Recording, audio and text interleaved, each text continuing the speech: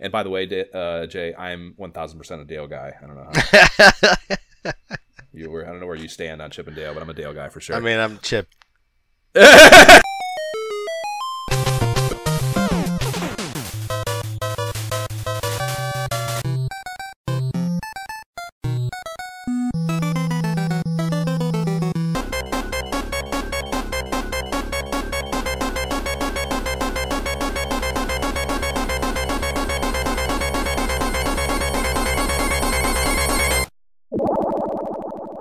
This is the Imperial Skull Runner podcast. I'm Josh Folan. And I'm Jay Baxtron. And we are going to be bullshitting about the formative years of console gaming as we revisit the periodicals that covered it again.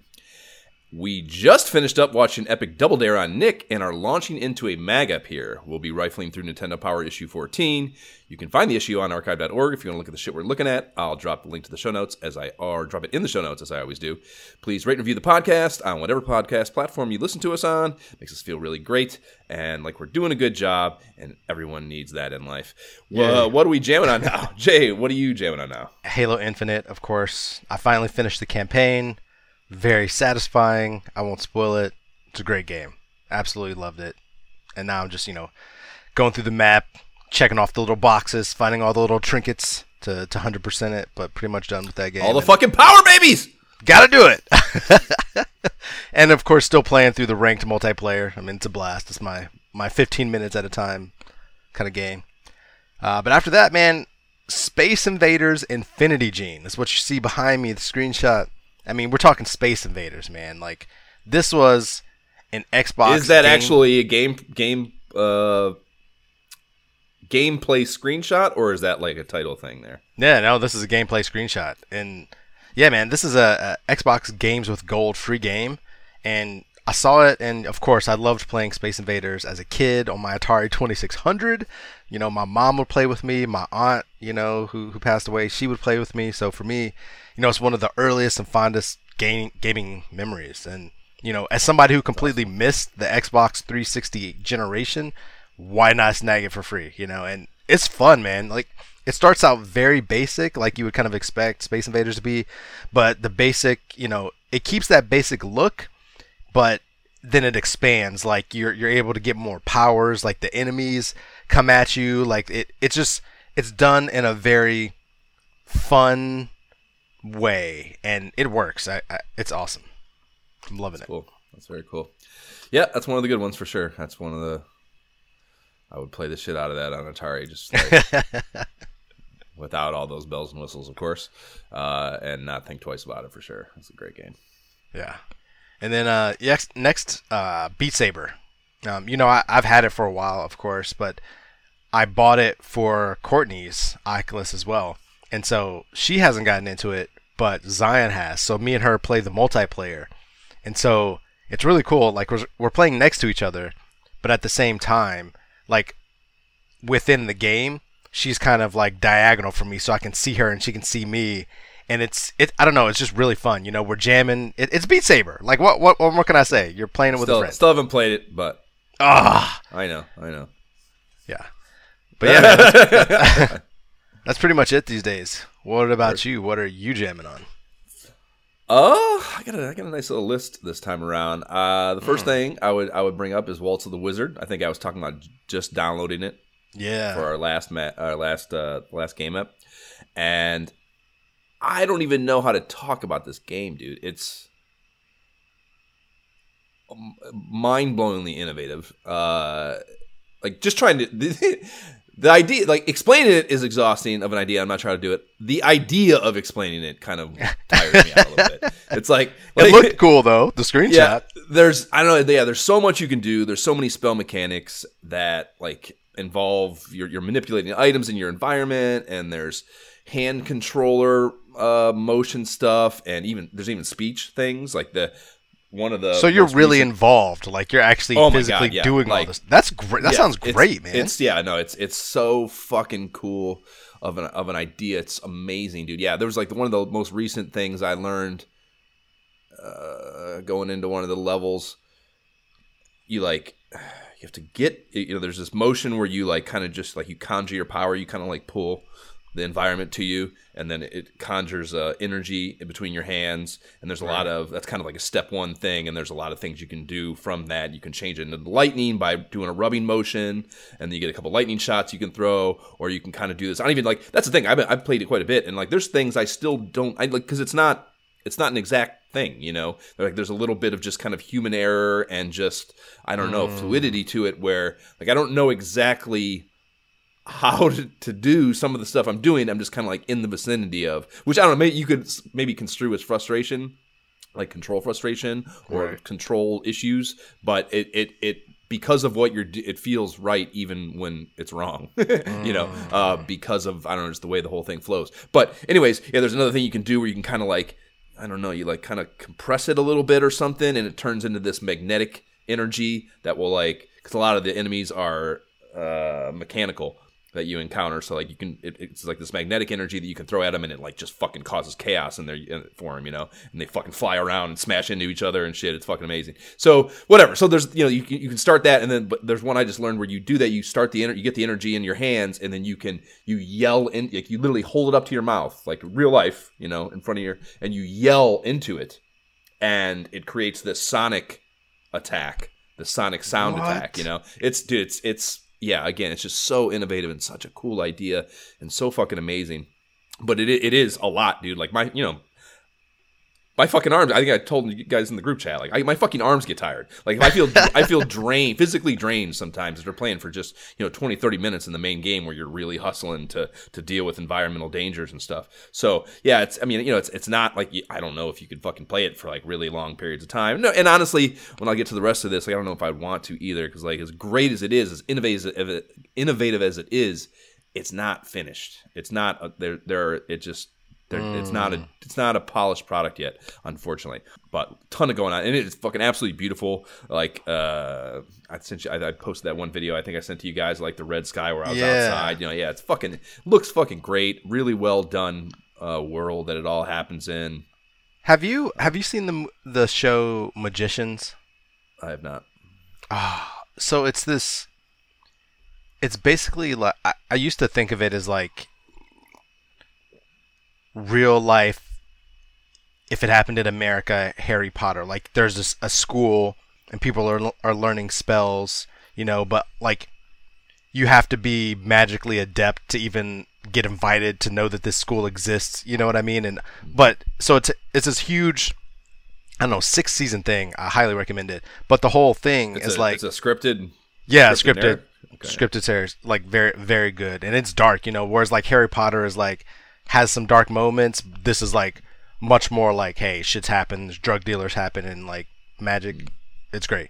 But the whole thing about it is everything is hand motions. Like, so when they're practicing magic, like nobody's using wands like Harry Potter. It's like, it's all like hand stuff. And it reminds me of what you're doing in that game when you send me the video. And I'm like, oh, it's kind of like the Magicians. Like you gotta do certain hand motions and like things to make the spell work, and people would, the students were getting frustrated learning them, trying to do this hard stuff, and it was, difficult. And so when you showed me that, I'm like, dude, I'm in. I think I need to buy that game because it reminds me of that.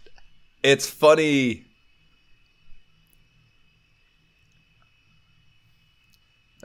Again, I just don't even know how to describe some of it. It's like, it is so, it's so pinpoint exact at times, I guess. Not always. It's not, not fucking impossible. But it is like, just moving your hand freely with no friction and like in a totally real way is a very inexact human behavior, and replicating it on demand in repetition in stressful situations is not fucking easy, man. And like you'd think it would be, but it's not. And it's funny how, I don't know, just kind of the human error element of it and how much you have to do to make this stuff happen in game is funny. It's a funny. So basically, you cannot be a magician or a wizard in real life. Probably not. I mean, I need more practice. Everything, practice makes perfect, Jay. But yeah, so okay, so that's that's a very general explanation of it. So there's two parts to the game. Like you start the game and you're outside in this kind of black void. A wooded space, but it's still kind of a black void deal. And there's like a bulletin board where they kind of put like, it's like they do it within it with like in the world of the game, but it's kind of just like development things and new features of the game, yada yada yada. And then there's two doors. One goes to the tower, the wizard tower. One goes to the courtyard, and the courtyard is where kind of you go into like the level by level part of the normal game. And then when it starts up, there's like a little what I equated to Navi, like the fairy in Zelda. You know, it's kind of like your little helper that will appear sometimes. He appears. It's just a skull, a human skull head that is animated. Oh. And he talks to you and kind of explains whatever, some new shit, maybe suggests something maybe you haven't done or that maybe in the algorithm you're not doing behavior, whatever. He says some shit, tells you where you can go. He appears. So you can go into one of these two doors, and the wizard tower is... I would equate it to a sandbox where you can kind of just play and get acclimated with spellcasting and game mechanics. There's little challenges that can be done up there that you can you have to find them and kind of discover them within the environment. And this, like I said, it all happens in one relatively small room. But there's so much stuff in there. There's so many just gadgets and fucking things, whatever. So much shit going on. So you can go in there and you do these little. There's a few things you can find that take you out of that space too. And I guess do take you to somewhat of like a little mini quest thing where you're kind of learning something to a degree. But you can do all this stuff, and that is like a really built out thing that I'm guessing probably. I don't know. Well, that's a dumb conjecture. Who cares? I was going to say that probably was developed before the main game, but it doesn't matter. So it's really built out, and there's all these things you can learn there, and there's like a visual reference to help you kind of root it and retain what it is, and teach you, essentially. That's what it is. A teaching tool is really what this place is for. And the big problem is when you it even calls them two different kinds of magic. One's like the tower magic is called something, and then the stuff out in the world is called natural magic, and there's things you can't do. It's not like the voice recognition stuff. That's what I mean when they say you can see developmental things within the game, fabric of the game, They tell you like you can't, natural magic is not as dependent on the voice recognition or voice stuff. So, but like I said, there is a voice thing in the game now, so maybe that's like something they've just, I don't know, I have no idea. But it is so they're in the early stages of working it out, kind of like they're not. Yeah, it's that. Well, the thing is, I'm pretty sure I was just, and I found this out by looking up another game that I got into here. Like, I think this has been out since the fucking thing dropped. Like, it's been out for a long time. So, but I mean, it is, it's not like it's dead. Like, things are still being updated. Like, it's changed since I got it. Okay. So, nice. They're still working on it. So it's not a dead stick, but it is, it's not done. I'm sure it's a small team, whatever. But there's no question deficiencies. But yeah, there's not a ton of carryover with what you learn in that tower and then actually playing the game. And that is a very frustrating thing. It gets a little frustrating because not all that functionality exists in the game, and that is kind of, it's rough. It's an annoying thing because what it creates is all this shit. Like I said, I don't even know within the confines of what is a much more limited control set and spell set in the level by level dungeon part. Like I have a hard time retaining even all that information. And then I've learned all this stuff, and I can practice all this stuff in the Wizard Tower that has no carryover for the most part. So like it's just a lot of shit. It's a lot of shit jumping around your head that like just doesn't feel good when you're actually playing the level by level part of the game. So yeah. So the other part is the courtyard area. You go out. There's like a teleportation ring out there that takes you into level by level dungeon crawl kind of thing. There's enemies. It's like very FPS type gameplay style. That makes me much less excited about it. Like. It's still good, and I mean, there's like I said, it's just there's the thing. Like maybe the hardest part about it is if the tower didn't exist, and then you just had the level by level part of the game, I think you wouldn't even think about. You'd be happy with what you have, So it's dumb that there's a cool, enjoyable part of the game that does exist. They've spent all this time on that is fun. That somehow creates, a dissatisfaction in you. It's a fucked up thing, I guess. Emotional response to what should just be two cool things, But yeah, I mean, it's only. I think I'm pretty sure it's only $20 too, so it's well worth the money, and it's really fucking interesting and fun. I look forward to a really completed product, because I think once all that stuff you can do in the tower to some degree or another exists in the game. And like, I get part of it too. Like some of the stuff you can do in the tower, if you could do it any time in the fucking main game, it would break the game. It wouldn't be any fun, because you can do some crazy shit. You can get giant. You can go turn yourself into a little tiny fucking thing, and everything looks huge. There's crazy ass projectile stuff that you can do. There's a whole bunch of really cool things, and that's the thing too. Like that's where they justified that some of the stuff requires these physical items that you have to use and combine. Like there's this. In the tower, there's this, I don't know, a bowl or whatever you would call in the story world, a bowl of like this magical juice, and like some of the spell casting requires you to toss different things that are on the table and stuff into that. There's also a xylophone that you play, so the music, there's like a musical rhythm component to this to some degree that I imagine will eventually be worked into the game, because they wouldn't have this there if whatever. So those certain musical things will create certain responses in the environment. So there's just so much that I understand would be really hard to account for in just traditional dungeon by dungeon gameplay. So that's probably part of it too. It may be not entirely just a developmental shortcoming, but I don't know. There's a lot there. It's really cool, really different, really interesting. Nothing like it I've played. It's fucking absolutely fun, and like just even, I think $20. The sandbox would be worth $20. Like the tower, I think would be. You could get people to pay for it and leave good reviews for $20. So it's no question. Especially as much as you like that kind of stuff, I think you would fucking have a blast in it for sure. But the level by level thing gets a little tiring. I can only play I've had it for a while now, and I think I'm at level 5. And part of that's hard too. You die. Like I'll die enough where I'm like, fuck this. I can't even fucking try that again. That's too frustrating. I got too far. So there's like that natural gameplay difficulty response too. But sometimes it's just like, it's like I just can't even think of what the hell. I just don't want to think about what I got to do to beat this.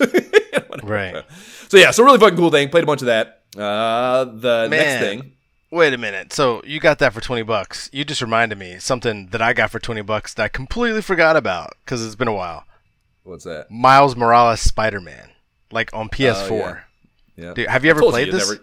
No, I told you you're never fucking gonna really fuck with it too much being on the PlayStation. I completely forgot I bought it like at a super sale like during the holiday time. That game is great, man. Like I hear those. I remember when that first came out. I think that's what I'm thinking of. Definitely a Spider-Man game. But I remember hearing that they had like people were really happy with. They nailed the whole thing about Spider-Man swinging through the buildings and shit. Yeah, that's like clearly amazing. Like that's what that game needs to be about. And what I remember hearing was that it was the first time that someone's really nailed that, like the feeling you should have. I'm assuming the complete open world aspect of it, but still in a controlled enough way that you could control it. And that would be really cool. I'm sure. That was one of the things. Those Batman games on PS3. Arkham City and shit like that. That was one of the really cool things. Like they figured that out too, like a way to have these big sprawling urban environments with all this intricacy and detail, relatively speaking, and be done in a way that control wise was still enjoyable. Yeah, and even the fighting though, man, it's like they really made Spider-Man's attacks so unique. Like when you play like Marvel's Avengers.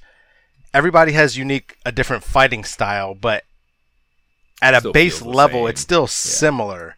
Like, unless you're Iron Man and he's flying, but even still, some of the movements are the same. Whereas with Spider-Man, it's like he moves like you would expect Spider-Man to move, and just the story as well. Like, I'm loving it so far. I completely forgot about it because I don't play on my PS4 at all. Anymore. Like, why would I? But I forgot it was there, and something caused me to remember, and I was like, "Oh yeah, let me pick up that game," and I'm glad I did. But again, that's kind of the next thing I have is kind of that same idea. Really, I was listening to the Kane and Rince pod, is a podcast let's do a bunch of, and they just did like 2 episodes back. They did Outer Wilds.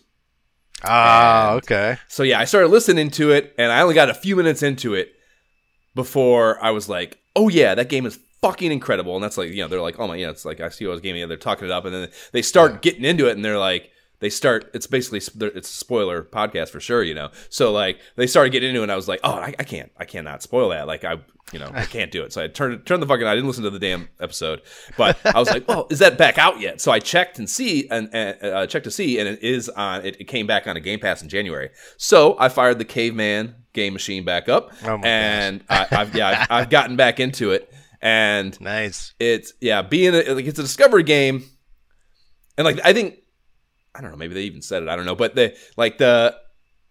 it's the kind of thing where like I think back when it happened, when it went off Game Pass, I think I talked about this. I was like, it sucks because it's the kind of game that it's all knowledge based. Your entire progression flowchart in the game is all just learning shit. And it goes into your log in your computer. Like the game functions. It's a like a 20-minute loop or something. You're in this time loop. So nothing you physically do means anything really. It's all about accumulating knowledge and figuring what's going on out. And fortuitously and conveniently for a video game, it stores that in your computer on your spaceship. So you take a long break from that and you come back into it, and it's just like you have no idea. There's nothing. Yeah, what was even that even the information that you have available to you in that computer is kind of meaningless to you. It's all like without any sort of recall of like actually getting there. It's kind of fucking just a blank slate, So it took some acclimation time, and I think I might even fired it up once and kind of looked around and like played for a few minutes, and I was like, I think I'm I can't, like it might have been before bed, and I was like, I can't be tired and trying to do this. This won't work. So I turned off. But yeah, I have been able to get back into it and get grooving after a couple of hours of just kind of jamming on it and getting familiar again. So it did take some startup cost, but I was able to get back into it, and I'll keep I'll keep bouncing in and out of it. I imagine it's not the kind of thing, again, like especially I'll sit here and play an entire game of Demio, and then like, oh, it'd be nice to play a little before bed. But like again, it's not the kind of game you can play tired. You got to be like sitting down with some fucking some concentration, some scoot in you to be able to fucking really take it on. So yeah, I imagine I'll bounce in and out of it, and hopefully I'd love to get there and finish it because it is such a great fucking game and just so beautiful and so fucking emotionally resonant. I mean, it's like almost to the tier of like Spiritfarer, of like the emotional effort, or put the effort put in towards emotional response. And like, again, the fact that it's that fucking company, Annapurna, that's not surprising that they have almost like a cinematic approach to the storytelling. But nice, really good. So yeah, hopefully I can finish it before they rip it off Game Pass, and this was a concern when I was first googling it, my subscription on Game Pass ends, which I definitely won't renew. So what? That's blasphemy. That is blasphemy. I don't touch it. I don't touch the machine. There's no reason to pay for that. It's dumb. That was the thing. I was like, it didn't even like, to me, Game Pass was like, it didn't even cross my mind. Like it was like just part of the Xbox. Like I forgot that it's a subscription. So I look on Game Pass and I see it's there. I'm like, oh great. And I go over to the machine and I fire it up and I turn it on. I'm like, oh wait a minute. Do I even have Game Pass anymore? I don't even know. I want to say it, but I'm pretty sure it was like, I don't know, at least Q2 last year that I did that renew. Because it was like, I think I got like a 3-month or a 6-month free or something when I bought it or some shit. So when I actually bought that year, yeah, it had to be later in the year, I'm hoping. So we'll see. But wait, that would be a bummer to have it ripped for me twice. So, okay, so there's that. And then I was also trolling the Oculus app, just like going through, what was it? Had I not gotten anything? Or I think I got like maybe Tired of Waltz of the Wizard or something. So I was just like literally going through friends' achievements in the app to kind of like find something to play, basically. I was trying to find something to buy via that. So I'm going through the list, I'm not seeing anything. And then they also seed ads when you do that, which is clearly very smart of them, given what happens next. So I see an ad seeded in there, and I stumbled into this action puzzler. It's called Trover Saves the Universe, which I've probably seen before, but that's such like a meaningless. It's like that joke we had about you could order the words in any universe saved by you can just do that with like just meaningless words. So I'm sure I've seen it before, probably, and especially since I would later learn that it's been on the system since the fucker launched. Also, this was like one of their launch titles, and so yeah, I see that, and I'm like, I noticed that, which is also good marketing by them. I noticed that it says that was created by Justin Roiland, who I know because I love the fucking show so much, is one of the guys that created Rick and Morty on Adult Swim and then Solar Opposites on Hulu. And these are two of the best and funniest and most brilliant adult comedy animated series going on these days. So if you're not watching those, change your life and fucking go do that. But dude, I wish this fucking guy made all my video games, man. It's so fucking good and so fucking hysterical. And they just so encapsulated the brand of humor on those shows. Like, oh yeah, it's so fucking good. And like, yeah, I mean, if you watch those, like they're, I don't know, man. I actually don't watch either of those. Those are so fucking good, dude. They're so good. They're so. It's like kind of like the reason I love BoJack so much. Like they explore adult themes so deeply and so intelligently within the confines of like kind of just a situational comedy styled show, you know? Like if you were too dumb to grasp what was being said to you, you could view which is, you know, that's what you want to do actually, so you catch the idiots and the smart people with your show. You want to make something that on the surface is just like glitzy enough and funny enough and kind of dumb enough to fucking just be mindless entertainment, but if you're really paying attention, there's some shit going on beneath it, you know what I mean? And they do a great job in both cases with that. But on that accord, like the writing in the game is absolutely fucking phenomenal, and the voice acting is of course top shelf too. They have basic, I mean, I didn't even know this, but googling around about it, Justin Roiland does the voices for both the main characters, Morty and Rick, and a bunch of others as well. So he's kind of almost like Mike Judgy, and that he can kind of he creates these shows, and he has enough voice acting versatility to voice like a fucking half the fucking characters on it, you know, with different actually sounding things. Okay. South Park guys too, they do that too, I think. Anyways, yeah, that's true. There's this. You have to really be thinking about it to even fucking, and certainly have seen the shows to even know what I'm talking about. But there's this dialogue delivery cadence they have in both shows. It's in the game too, where there's this stammer and indecision to most everything that is said. Like all the dialogue delivery has kind of like this. It starts off giving the impression that they don't know what they're going to say, you know? And I don't know, I want to say it's a subtle thing, but like it's every line almost has it. So it's not subtle, but it's not distracting or gimmicky enough to not feel like it's not subtle. So it's really fucking cool and really fucking smart. And it's an amazing comedic device that makes me personally, I mean, I can't speak for all of humanity, but it makes almost anything funny. You know, just like this. It's this really well done little fucking dialogue delivery thing. It's in the game too. And if you drizzle on the fact that the writing is both emotionally intelligent and humorous, without that device, you have some atomically good comedy potential on your hands, I think, you know. So it's, yeah, writing fucking really great. So all that said, I kind of expected the gameplay to be lacking because it's a licensed property.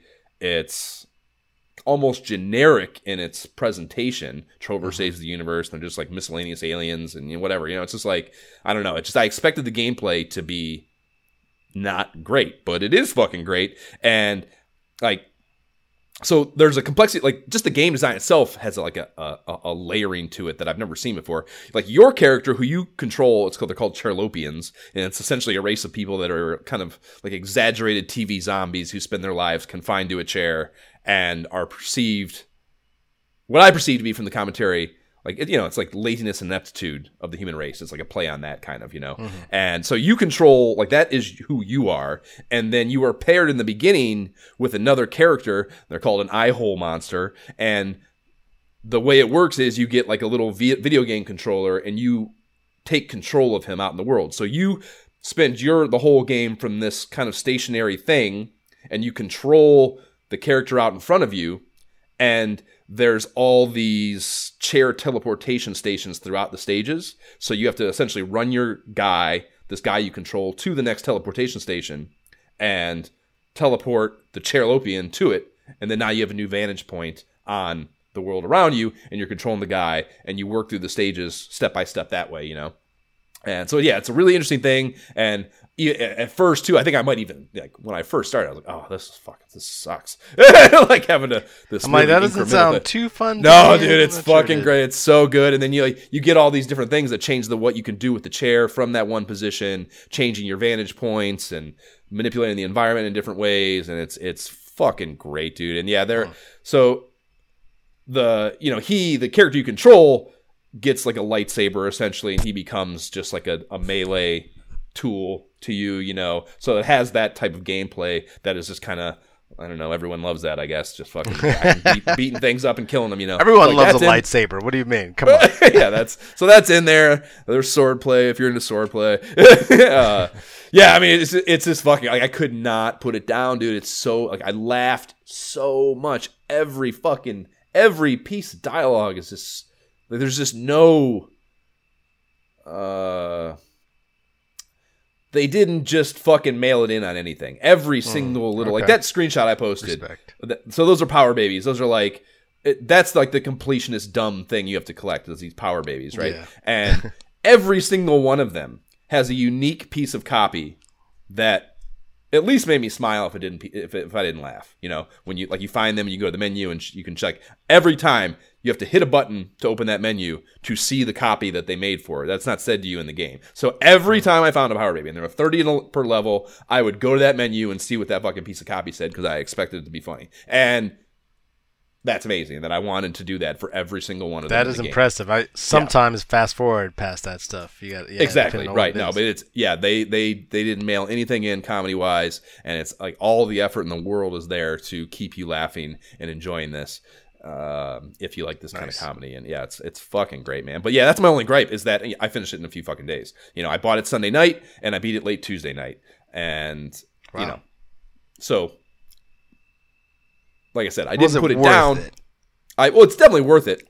I think it was $30, so it's it's kind of a high water mark on as far as the cost goes, but it's totally fucking worth it. Again, if you watch those shows, which like Rick and Morty is fucking, I think it's done now. Even I think it's totally done, maybe, but it's definitely not. There's not new episodes coming out. Solar Opposites is also on hiatus right now, or they finished their season. So if you want more of this content, you haven't played this game. Oh my god, yes, it's like you must own it, let alone should own it. But it is, right. Yeah, it's a little short. I would guess, like, I'm terrible at estimating playtime, but I would say maybe between 12 and 15 hours as far as the time I put in, which isn't, for most of those games on the Oculus, is not bad, with the kind of the long form games.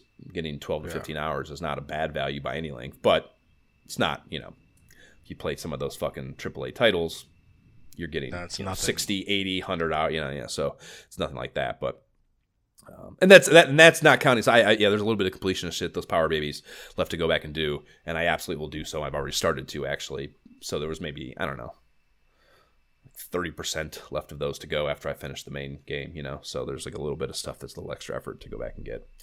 So that's cool and fucking amazing, and absolutely get it if you're into that stuff or those shows. And the last thing I would say, just yesterday or maybe a few days ago, a new Walkabout mini golf course dropped, and it's called Sweetopia, and I would say the theming is absolutely Candyland. The board game Candyland is what it is. It's all sweets and stuff, Is it harder? Of course, amazing as usual. There are some things that yes. I mean, I don't know. It's not, I don't know. Like, should I not go into that course? Should I not play that course? Well, I told you you should fucking max out. You should get all the balls and putters and stuff and play those the ones that come with it enough before you do so. Before you start getting these the three new ones: Babylon, Shangri-La, and now Sweetopia, because there's tons of content there, and those are, for the most part, generally speaking, certainly easier than these new ones. So I would absolutely get that value and experience before getting into these new ones. But I mean, the new ones are, there's no question that there's the newer ones,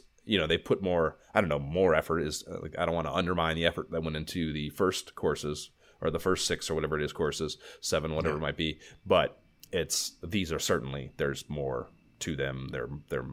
There's just more. So, but yeah, it's fucking great. I downloaded it yesterday, and I already before I went to bed last night had found all the balls, all 18 balls on the easy course, and the putter on the hard course, because I just can't stop when it comes to that shit, you know. So the only thing I had to look up, so I didn't look up any of the balls, which made me feel pretty good because there's still like a few balls on the last two that I haven't gotten yet. On Shangri-La and Babylon, there's balls I don't have yet, and I don't want to look them up because I looked up a few balls to complete that first round of levels, you know.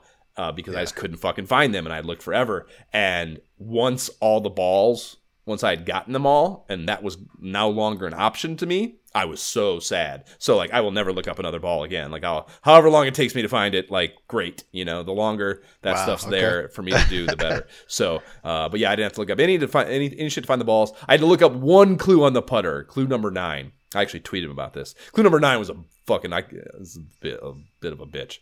There was like this thing you had to, like, there's 4 cherries that can be seen in the map from like one particular vantage point, you know? And I had found all 4 cherries, and like I went all over that map where I could see all 4 of them, and I could not find the fucking arrow, find the little item you had to find.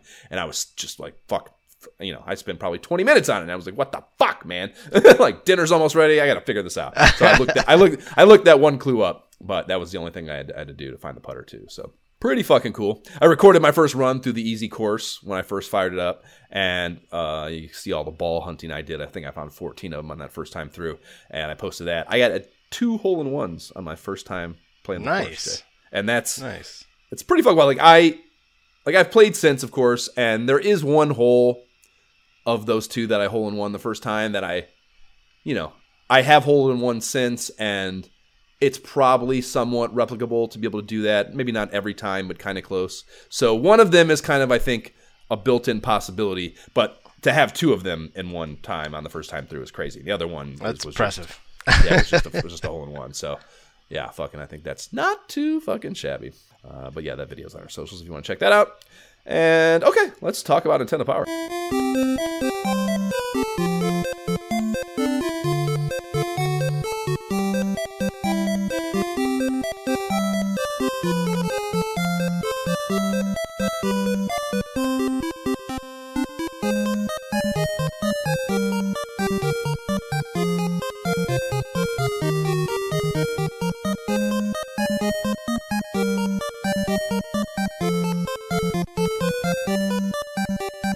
That is the Leaf Town theme from Crystalis, bringing us in to Nintendo Power issue 14. Let's go. July, August 1990. I mean, come on. It's funny to me, like, you know, we obviously did not time this to be with any fucking current events or anything, but I guess there's a new fucking iteration of this coming out right now. Yes. Like, I keep seeing Rescue Rangers shit, and I'm like, I don't know. Like I said, there's a movie. Have you seen the movie trailer? No. Oh, there's a movie coming out, and it's like, it's almost like there's a funny play on, like, one of them is still in that cartoon 1990s art, and the other one is like in the vein of Encanto or something currently, and he's like, right. Yo, why are you keeping it? I can't remember the exact line, but it's something like, I'm staying true to who I am or something. It's very funny, like in a very funny way. I can't wait to see it. That's a cool idea. You know, I'm so sick of the Hollywood nostalgia jerk off. Yes, but again, and we talk about this every time. If it's done well, it's good. Like Cobra Kai. If it's done well, it's really good. Yeah, okay. We shall see. Well, I don't know. You may see. I probably won't see, but that's a cool idea as far as that within that spectrum for sure. Yeah. So this Disney's Chip 'n Dale Rescue Rangers is the headliner here, and just as the September-October '89 DuckTales cover, we have like this Disney perfect illustration of Chip and Dale and their chief adversary in the cartoon, Fat Cat. And then also like the DuckTales cover, the visual style of everything else other than the officially licensed Disney characters has a very different feel to it. And it's like, it's not quite live action, but a completely different vibe of illustration. And I don't know, it's bizarre. It's weird though. Like, it's like the contrast is fine, but what I don't understand is why Chip, I can't remember which is which. Dale in the Hawaiian shirt. I believe Dale's the Hawaiian shirt. Yeah. Yeah, Dale is like posing in the air though. So it's like they just took the officially licensed characters and was like, here, just copy paste somewhere, and exactly, they just right, yeah. floated These are the them ones there. you can, these are the ones you can use, and like Nintendo Power had already devised the rest of it, and Disney was like, these are the only ones you can use. So they were just like, yep, okay. Well, the cat has to be looking down, therefore, what are we Right. gonna, where are we gonna Yeah. put him? It's better than not putting them on the cover at all. Okay, fine. Yeah.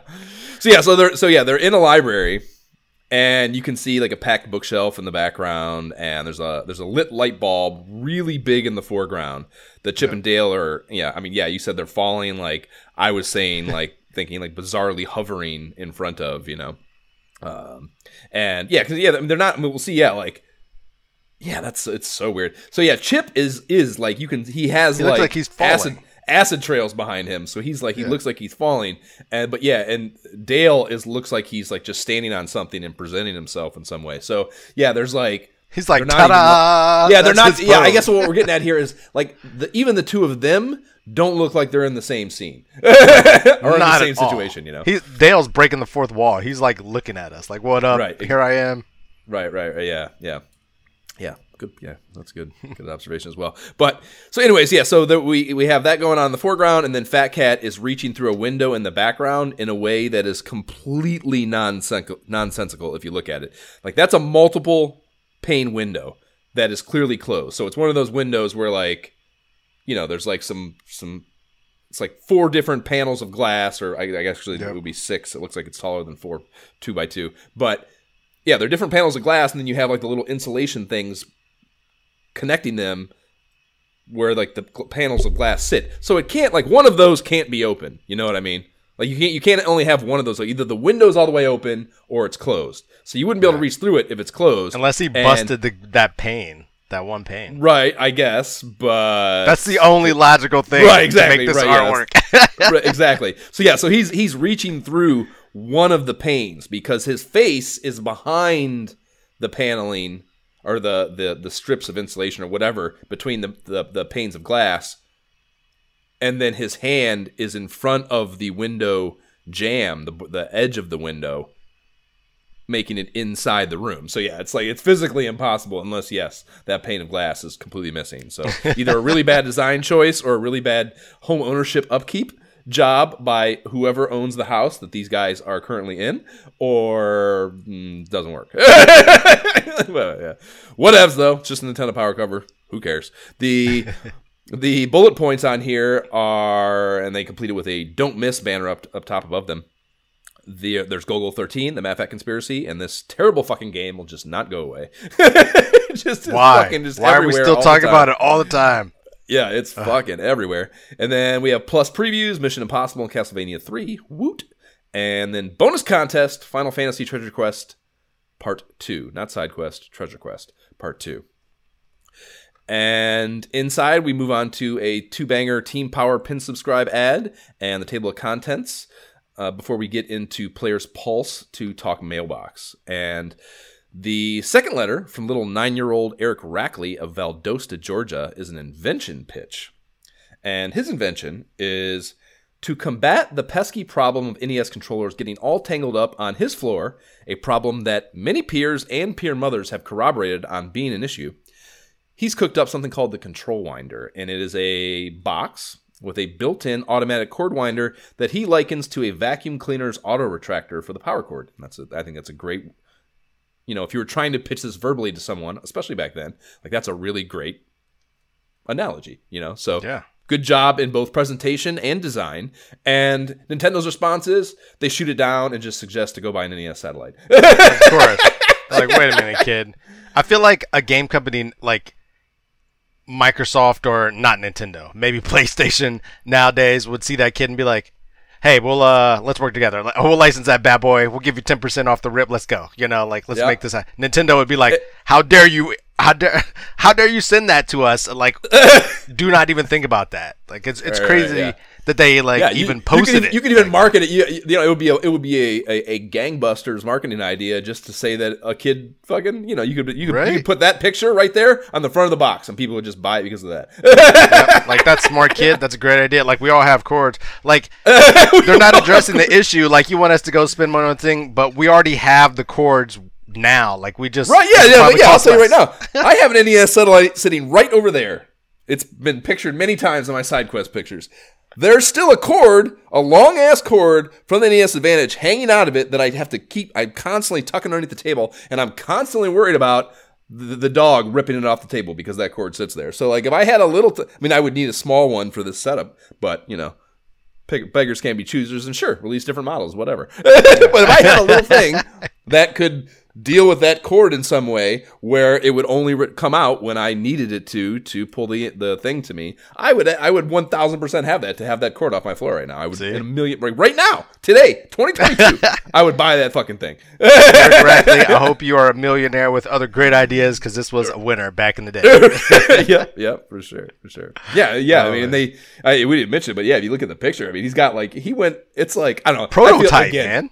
Yeah, exactly. Yeah, it's one of those things where, like, I'm not buying that. Like, there had to be some heavy parental involvement and guidance because I mean, it's a fantastic prototype mock-up that he has here. Like, it's not like a 10-year-old kid or 9-year-old kid get out of dot. No fucking way did he cook all that up on his own. And if he did, holy shit, yeah, how is he not the guy that owns all the metaverse?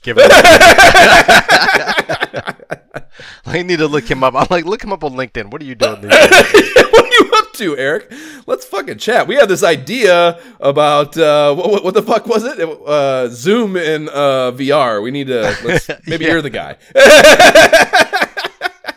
Maybe you're the guy we need to talk to. Yeah. Moving on from that, we prompted by a letter about how an NES saved the sanity of a family displaced by Hurricane Hugo. They are doing a call for letters on the topic of worst Nintendo nightmare. And they are quick to clarify that they don't want actual nightmares like the hurricane one, but rather fun and funny things like your little sister turning on the power button and erasing your game, shit like that. So it's funny that they're doing like a themed call for letters now. I think it's the first time we've seen that. It is. But I believe that's it for letters. I mean, I have a video spotlight thing for sure, but as far as the letters go, there was nothing else that was really too interesting to me. I mean, except for the fact that we just skipped over the first one, in which this dude said his best friend's name is Gary Batman. Like, I call BS. Like, Gary Batman, is that a nickname? He just kind of casually said it. Nintendo didn't respond to that. Like, what are we saying here? Your friend's name is Batman. That's his last name. I don't know. Yeah. That's a good question. Yeah. I don't know. Look him up. Look when you're looking up Eric on LinkedIn. Find him too. What's his name? Ben Clever. Let's see. Gary Batman exists. Just check his mutual friends. Right. To be continued. His friends list. So moving into video spotlight, there it has a couple of power player pitches, 2 of them, and there's one that just warms my little cold dead heart, dude. Bob and Fran Hembry of Portland, Oregon, which, by the by, are the perfect names for the couple that should be writing this letter. Bob and Fran are spot on the characters for this. But they are an elderly couple that purchased an NES in an attempt to entertain their grandkids when they visit, which probably many a grandparent did. And it is working for that too. They're sure to point that out. But more importantly, they are absolutely fucking hooked themselves. So they play games like Zelda and Metal Gear, like long, like big games with a lot going on, and they take a long time to play, and they're only one player. So the way they do this together is one of them runs the controller and the other draws maps and offers problem-solving support. So they're sitting there side by side playing this shit, one player at a time, passing the controller, drawing maps with each other and shit, and like, dude, I just fucking love the idea of an older couple sitting in the living room together doing this shit in 1990. I just fucking love it. And, you know, I know, I actually just posted those fucking Earth Cave maps, which I can't believe I did that to myself. It was so much work. But I just posted those Earth Cave maps from Final Fantasy and mentioned, you know, look on the ISOH treasure trove, graph map treasure trove. It's a folder on Google on a Google Drive that I posted the link to, and in there is my Uncle Ted's maps, and the Wizardry maps is one of them. And the Wizardry maps, like him and my buddy Tony, our buddy Tony, his buddy Tony, you know, and they were probably, I'd guess they were probably in their early to mid 20s when they did this, sat around probably drinking and smoking on Friday nights and played Wizardry together. And one of them, you know, Ted was sitting there drawing those maps and Tony was fucking playing, and they were trying to solve that game together, you know. And that's, like I said, an early 20s couple. The idea of an elderly couple sitting there doing that is fucking incredible. It's so fucking cool. And that's awesome. There's nothing that can there's no video game created today that can make that happen. And that is priceless value of these old games, you know. So fucking cool. They do, though, sadly. I don't know if did you read the very end of it, Jay? The very end. The very end. They mention at the end that they intend to tackle Ultima next. Eek. Oh my gosh. I hope it didn't ruin their marriage or kill them. I'm sorry. I wonder how that went down, Bob and Fran. Yeah, it would be incredible. Like we've talked about a few times. Like, what's that fucking guy's name from GamePro? The guy that they keep trashing on because he wanted to get rid of the hints. What's his fucking name? Oh man, I forgot. Yeah, I forget his name too. But whatever. How we've talked about how, you know, essentially like the snail mail Twitter reply system. Like it would absolutely thrill me to 4 months from now see an update from them talking about how Ultima did some terrible thing to their life. I would love to read that in an upcoming issue, and I can only pray that that's the case, because that would be incredible. That would be great. Right. So that's kind of it for Player's Pulse from my perspective. Unless you did you the other kid was just kind of a normal kid. I don't even have shit to talk about him. But you're definitely not winning over Bob and Fran, I'm afraid, this month. They're definitely the power player. You're not. Gaming for everyone. Let's go, Bob. So the first thing in the actual mag is a 14 banger for Final Fantasy, and I believe that is a game feature page count record to date. 14 pages. Dude, look at that. Look at that art. Like, yeah, it's beautiful. It's beautiful. I mean, artwork-wise, throughout that, you know, that we're talking about the strategy guide now too, on that front with the side quest, and yeah, I mean, there's just the artwork. Everything they did for this is just so beautiful and so well done. And great. Side note, I see this immediately, and I'm just like, look at these class change characters. I must find where this happens. You still haven't done it? No, you still haven't done it? Oh my god, dude, it's not a lot of work at all. But yeah, I'm definitely just waiting for you guys now. I mean, that's like that was the impetus for starting the map thing, was just I wanted to do something with those characters, and they do, dude. Like, I am going through there. It's different, completely different experience now. Yeah, fucking wildly different in that. Like, it's like I might as well be walking around outside Caneria, like the first castle. Like, as far as like the threat posed to me by the enemies and shit. Like, I don't even think about it, dude. Like, the battles are just map making interruptions, in that, like, I am trying, I'm counting spaces and drawing, and then I get into a battle and I'm like, fuck. And like, I don't even look at what it is. I just hit A and make sure they're all assigned to a different fucking sprite, and then let it go back to mapping while the turn plays out. Like, I finished the map last night, and like, you know, I haven't been able to do more than maybe like 1.5 floors at a time, because those floors, like 3 and 4 and 5 has a 2, I guess, where they're like, it's those little thin walls, you know? So there's still a whole block. Like, as far as like relative to your sprite, they still take up a whole block, but the way they look makes it a little harder to map, because you got to like really fucking walk your guy and make sure you're not shorting or putting an extra square in what you're doing, because of the way it looks, because they just don't look like full walls and full sprites. So like, it's just, you know, it's just more work basically. So those are huge sprawling fucking levels, like so much work to do those. But anyways, I can only do like 1 or 1.5 at a time or something like that before I have to fucking just go back outside and turn it off. But you know, a level and a half of that, and like, I'm everyone's max HP. They've lost like 7 HP after like, you know, an hour and a half of playing like the game, walking around in battles, and they've lost like 7 HP or something. That's crazy. Like, yeah, no, they are so OP and so fucking like just decimating everything in this. So it was worth it to go through all the pain, and I was like, that seems like you're not having fun. Why are you doing this? No, that can be asked of many of the things I do, particularly video game related. But yes, so yeah, the first 4 pages, yeah, it's like this. They have the beautiful title page here. With it's actually, I like that it's the very party Jab and I used to roll with as kids: fighter, black belt, black and white mages. And there, yes, post class change. So you see their ladder visual look, and other than they got them even attacking is very cool too. You know, they're not just their standing sprites. They're like the white mages. You can see what's like a ruse, I think, spell or something like that. Some sort of defensive spell, and the black mage is casting fire. You know, so that's very cool. They spend 3 pages recapping things up through hitting Crescent Lake. So it's kind of like these very small blurbs, just catching you up. On last week on MacGyver. You know, is kind of what it is.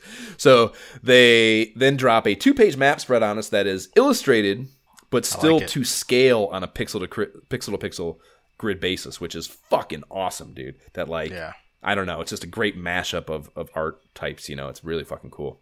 And then obviously still has the utility that you want. So it's fucking great. All the POIs are labeled, which is really nice. And they have a blurb laying out how vast the world is here on the left, in the left margin. And it's urging you to employ the pack-in maps that come with the game and Matoya's map spell to bring up the in-game map. And at the end of this, they tack on a tagline that I like a great deal before covering the different travel vessel options: ship, canoe, airship. They say that getting there is half the fun. True that. You know, it's a very applicable thing. Like that they dropped it there. And then they have 2 pages on Gurgu next with detailed maps and many words to live by that Jab and I consider old school RPG gospel. Don't waste magic. It's better to run. Carry a full supply of 99 heal potions, etc., etc. Things that we've probably said to you umpteen times since we started that side quest, or any of the side quests, you know, which is pretty fun. And then a single page on the ice cave. And then they have 4 pages on things that you and I decided to skip over, so they didn't soil the side quest adventure that we are currently on, because it's exactly what we're talking about doing here. So, did you remember to not look at those pages? Yeah, I skipped over them. Okay, word. Yeah, for sure. And then the last thing they get to is a page on the second part of the Final Fantasy Treasure Quest contest they are staging. And the prizes available this time around are twofold. They're giving away 500 Final Fantasy Adventure Packs, each stuffed with treasure. That's the consolation prize, and they don't explain what treasure is, but it kind of just looks like swag. And then the Whopper here that they're giving away are 2 authentic suits of armor, and they're described as much fun as a stuffed armadillo, but stylish. So sadly, there are no Google returns of any kind whatsoever for either of these, and you know, as always, that kind of makes me question whether they were even given away, because I just don't see how someone doesn't say something about them or try to resell them or something at some point. And you know, everything's on the internet, so why is that not? But the only thing out there that I can find for any of the shit for these contest deals for Final Fantasy is that shit about the orb, one of the orbs that went up for sale like a decade ago on eBay. So that's only thing I can find, and that bums me out because I would so love to see those, of course. And the contest questions, only 2 of them this time. What is the name of the ex-mermaid? And no idea. I'm guessing she'll be found when we get to the water fiend part of the game, but yeah, I can't recall what that is. And then where do you find an inquisitive broom? And when I first was doing this, I hadn't done the side quest leg that I just did, so I had no idea what the fuck that was. Like, it's not referring to the brooms in Matoya's cave, because that's what I immediately thought of. I was like, they don't ask a question; they just tell you, the thing backwards, you know. So it's not a question. So, yeah, we hadn't found this yet prior, but up north on the northern continents, there is a town with a broom in it, and I can't recall what it says, like its dialogue copy specifically, but I think it might be a question, so that might be it. And I'll certainly think of that next time when we get to it, because like this, you know, the side quest episode we're doing is not dealing with either of those towns that are up there. So, or are there 3? Whatever. It's not dealing with any towns. So I didn't like make notes and stuff for those, you know, for this episode. So when we get to those towns and we cover that one, I'll for sure remember that. And if it is, that's cool. That's, you know, one of the questions. So that's kind of it with the Final Fantasy shit. We fucking covered that game so in depth. What are you going to talk about from this stuff? Whatever it is, we got it covered for sure. We've already talked about it for probably 45 minutes, whatever, every single bullet point in that fucking thing. So after that, we have Howard and Nestor, and their feature game app is Game App Alum Super C. And as far as these go, kind of as always, Nestor's a dildo, Howard is a passive-aggressive dickhead the whole time, and then a shitty gameplay hint is obtusely wedged into the dialogue, etc., etc. Oh my gosh, I'm done with Howard and Nestor. Like, yeah. That was just not funny. I just read it and I was like, why? Yep. I'm thumbing through that one when I go through Nintendo Power 15. Like, meh. Yep, I do every time I read them because fucking, I don't know, maybe I'll find an interesting one, but two, just I'm dutiful. I'm dutiful. Yeah, it's just not good. Not good. And like I said, even as a kid, dude, I wasn't. I've said it a million times, but even as a kid, I didn't like these, which is that's saying something, After that, we have a two-banger on the Summer Consumer Electronics Show in Chicago. And given the nature of CES, which is a look forward at things coming down the pipe in the video game industry, most of what's covered here, Teenage Mutant Ninja Turtles 2, the arcade game, Mega Man 3, Deja Vu, Beetlejuice, Bart Simpson versus Space Mutants. There's a lot of stuff in there that's interesting to talk about, but none of it's hitting for a while, of course. But it's the hotness. I mean, at this, getting this Nintendo Power, you look at this, I'm just like eating this up. That arcade game, yeah. Like I said, I have this issue, and I'm sure that arcade game thing probably had me on fucking pins and needles, dude. I was probably like, I'm like, when is this coming out? Oh, yeah. Mom, for my birthday, this one. Right, yeah. Even if your birthday's before it comes out, you're like, can I get a voucher or something? Right, the monetary equivalent. So yeah. So yeah, maybe we put it into a fucking into a Coverdell account. We'll put it into a Coverdell account, earn some an interest bearing Coverdell account to earn some money for college, and then I'll be able to pull that, but be able to pull it out still when fucking whatever. So yeah, there's a lot of fucking kids probably petitioned for this the second they saw it, no question.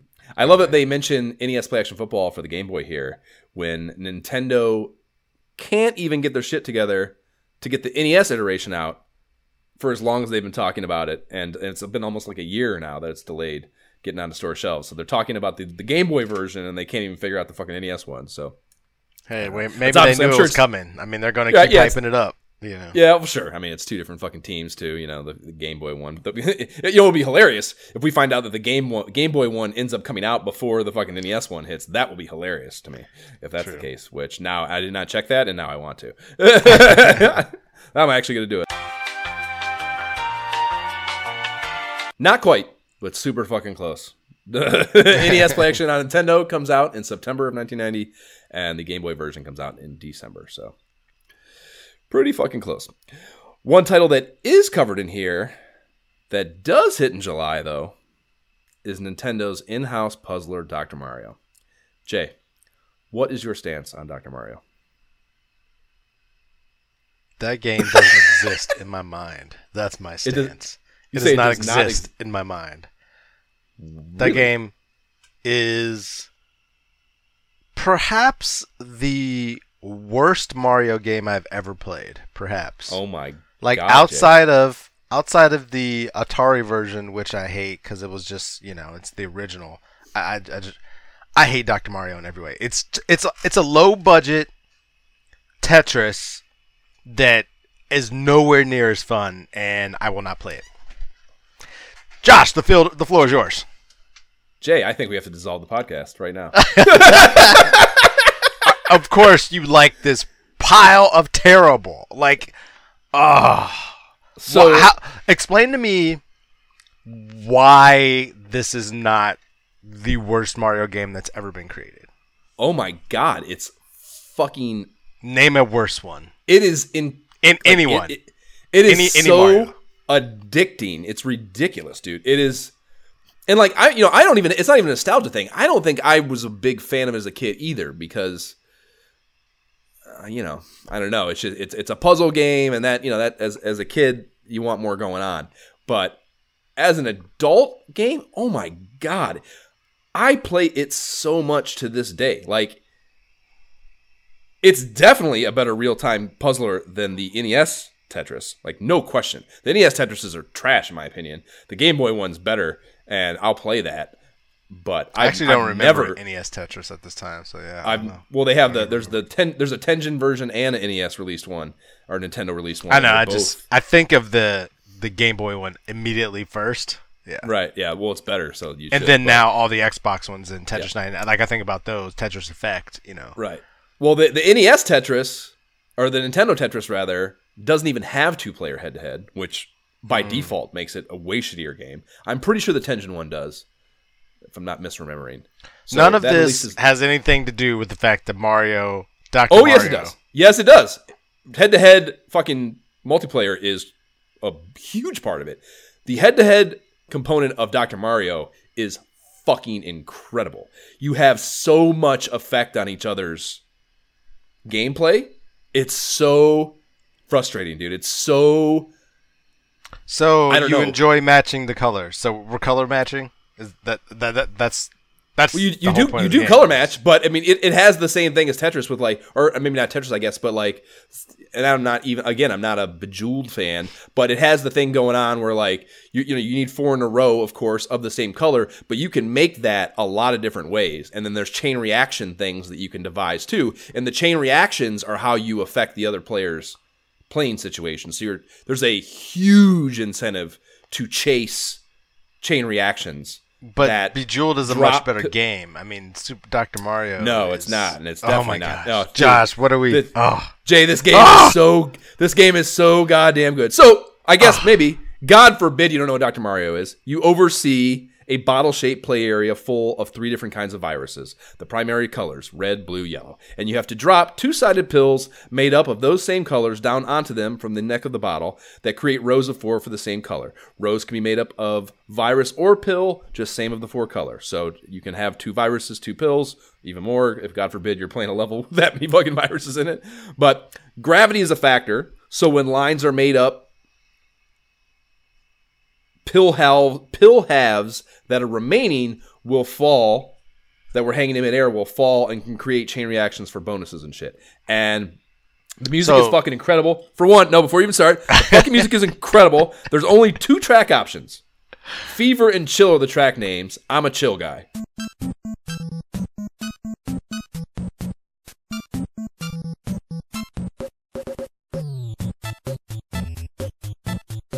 So that's fucking great. And then yes, Jay. Oh my god, man. The head-to-head is fucking on a whole other level of competitiveness. It's so much better than... All I hear you saying is give me a list of options. And none of them sound fun. I just hear you give me a list of tasks, and none of them sound fun. I don't know, man. Oh my god, dude, it's so much better. We gotta play them. We gotta play. We have got to play. It's you clearly do not have the head-to-head exposure. I mean, if you whatever. I'm sure there are plenty of people that prefer Tetris. I'm sure there's plenty of people that are like that. But to say that it's bad is fucking insane, dude. Like, Amy and I will play this, and she always wants to play. Like, literally anytime I want to play it, she will play it. Like, we can stop whatever we're doing. If I suggest, because like she's always trying to get me to play it, and I'm like, I don't want to fucking play Dr. Mario. Because like when we start playing it, dude, she flat out loses her fucking mind, dude. She loses her she's a different human being. She's a different fucking human being. She acts like a crackhead. It's no bullshit. She acts like a fucking crackhead. And she we finish, first of all, because I win a lot of them. We finished the level, and she's just like, again. And I'm like, no, like, we played fucking 7 times. Like, no, we're done. No, again. She just says it. She's like, she doesn't say any other words. She won't say any other words. She just, again. And like, just again. It's fucking, she's like great. A crackhead, dude. Yeah. And yeah, she'll play as long as I put up with it, basically. It's fucking incredible. And actually, I bought her a clean CIB copy for Christmas a few years back, so now it's in the collection. Like, I actually have the full box right here sitting up on my desk. Oh my gosh. So, yeah. I would play that via NES online through the Switch online only. And only if I hated myself that day. I don't... Jay, you don't know what you're saying, dude. I'm telling you. I've clearly never played the head-to-head. I promise you, if we play head-to-head, and you really stick with it, if you can play for 15 minutes, if you can stick to it for 15 minutes and get grooving, I promise you will fucking be into it. Especially your little video game competitive thing. Dude, oh my God. You would fucking... It's so fucking good. I don't know, dude, my grandmother... I think I've told this story before, too. But my grandmother... She actually just passed. Fucking... My Ted's dad, or Ted's mom, rather. He bought her an NES...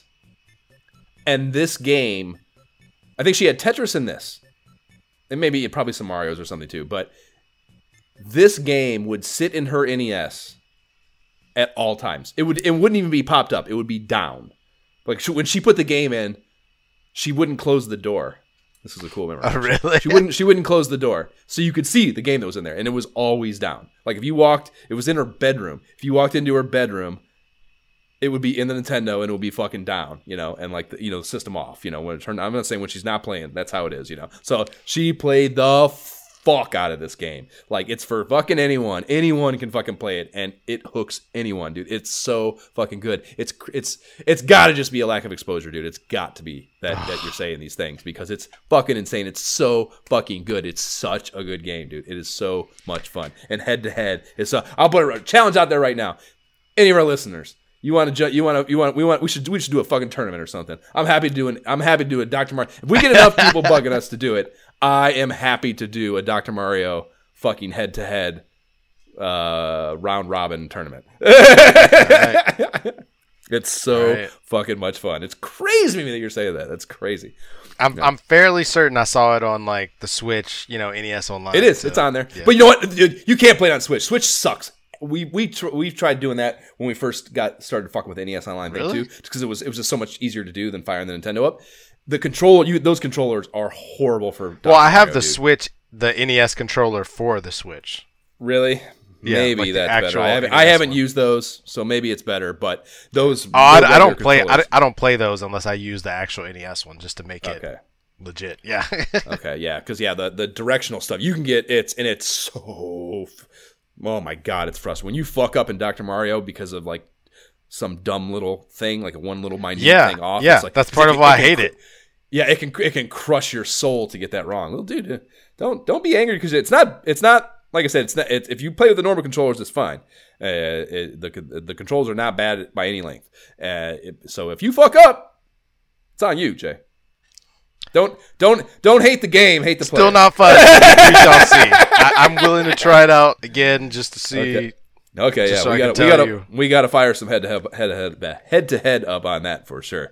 All right. I recommend getting some practice first, Jay, because I am a fucking assassin. All right. Okay, so after that, we get into our cover feature. It gets realized next, a 7-banger on Chip and Dale Rescue Rangers, half of what they gave to Final Fantasy. That tells you who's really pulling rank here. Disney probably tried to throw their weight around to get that on the cover, but we all know who the real big dog is in this issue, and it's Final Fantasy.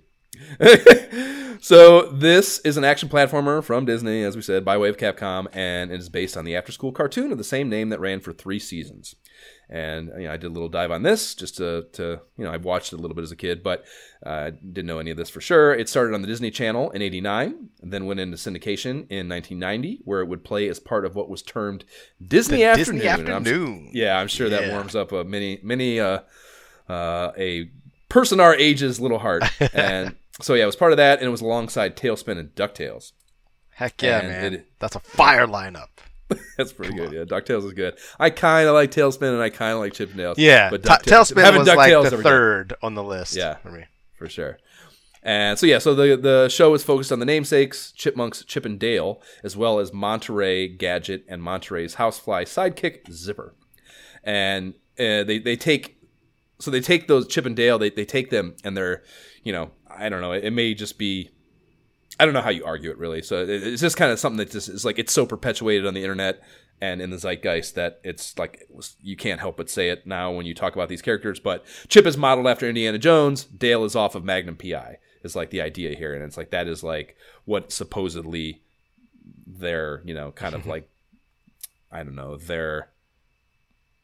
The Rescue Rangers, man. Come on. They're like... yeah, but I don't know. But like, how does that equate to Magnum? Like, I don't know. Like, I don't know, just the heroes. They're supposed to be those. They're heroes, adventurer heroes. Like, what do you do? Yeah, exactly. Like, crime-solving, adventuring heroes.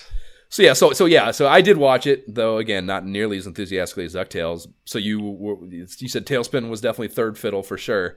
What would you? Is it? I mean, DuckTales was number DuckTales? one. Okay, yeah. DuckTales number one, but I still love Chip and Dale. I mean, this is a great. Monterey Jack is a great character. As a kid, like, I remember when I got a Lunchable and it was Monterey Jack cheese for the first time, being like, oh shit.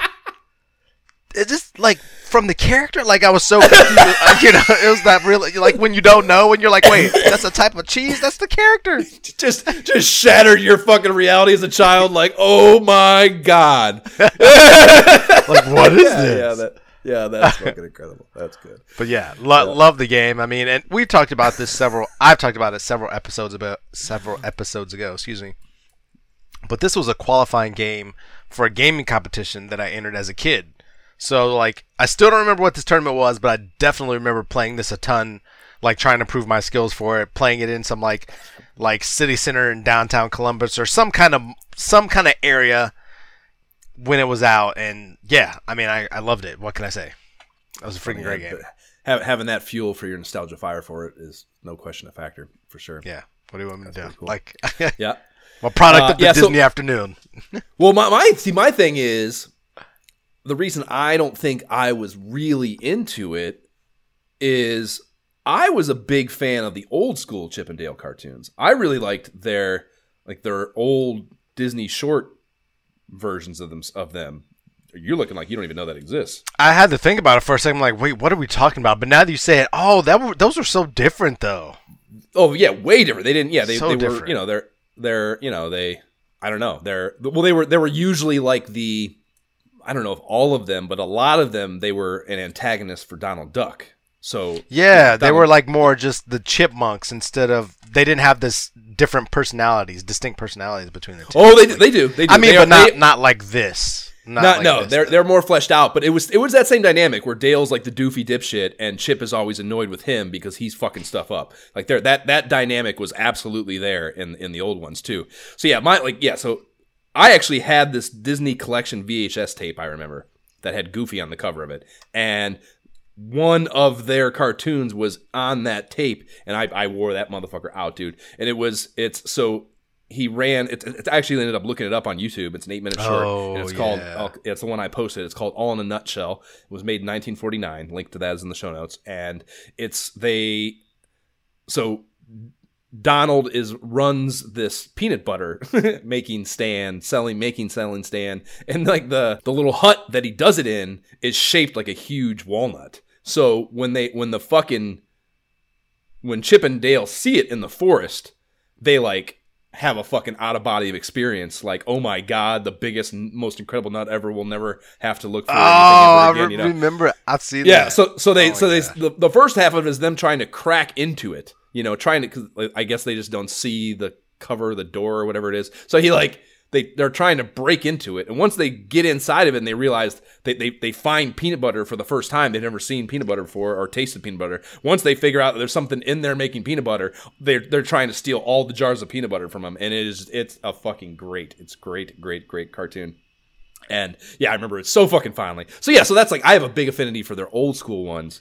And I think that kind of affects my enthusiasm for these kind of rebrandings of them, you know, so. Fair. I think that's fair. Of it. But not, you know, I certainly don't have any shit to talk about Chip and Dale. It was great. For sure. Yeah. So yeah, in the game itself, you control the lead dogs, and maybe the coolest part about it is the simultaneous couch co-op is available for that. So you can play, you know, as two people, as both Chip and Dale at the same time, and that's fucking amazing for two fucking kids hanging out together, two brothers, brothers and sisters. Fucking like incredible opportunity to couch co-op when it was not, especially, you know, you get like the Life Forces, the Contras, like those kind of more. And whatever, kids play those just the same. But I don't know, it's just like the IP. You definitely don't get that for IPs like this. You know, you don't get for like Disney IPs. You don't get that kind of game. You know, so it is a very unique opportunity to control something like that. Control a cartoon is, you know, probably fucking incredible for a kid's mind. So you know, like to do that in tandem with your buddy is fucking awesome. So yeah, so the levels, as far as like the format of the game, the levels are all oversized, like from a tiny chipmunk's perspective. You know what I mean? Yeah. So it's an arrangement of everyday human environments: a park, a coffee shop, a library, et cetera, et cetera. You know, so that's pretty cool little gimmick too, or not gimmick, but game mechanic. And the first couple pages here in the mag have, you know, they cover the mechanics of the game, the special item breakdowns, then quickly move into a level by level map thing up to Zone H.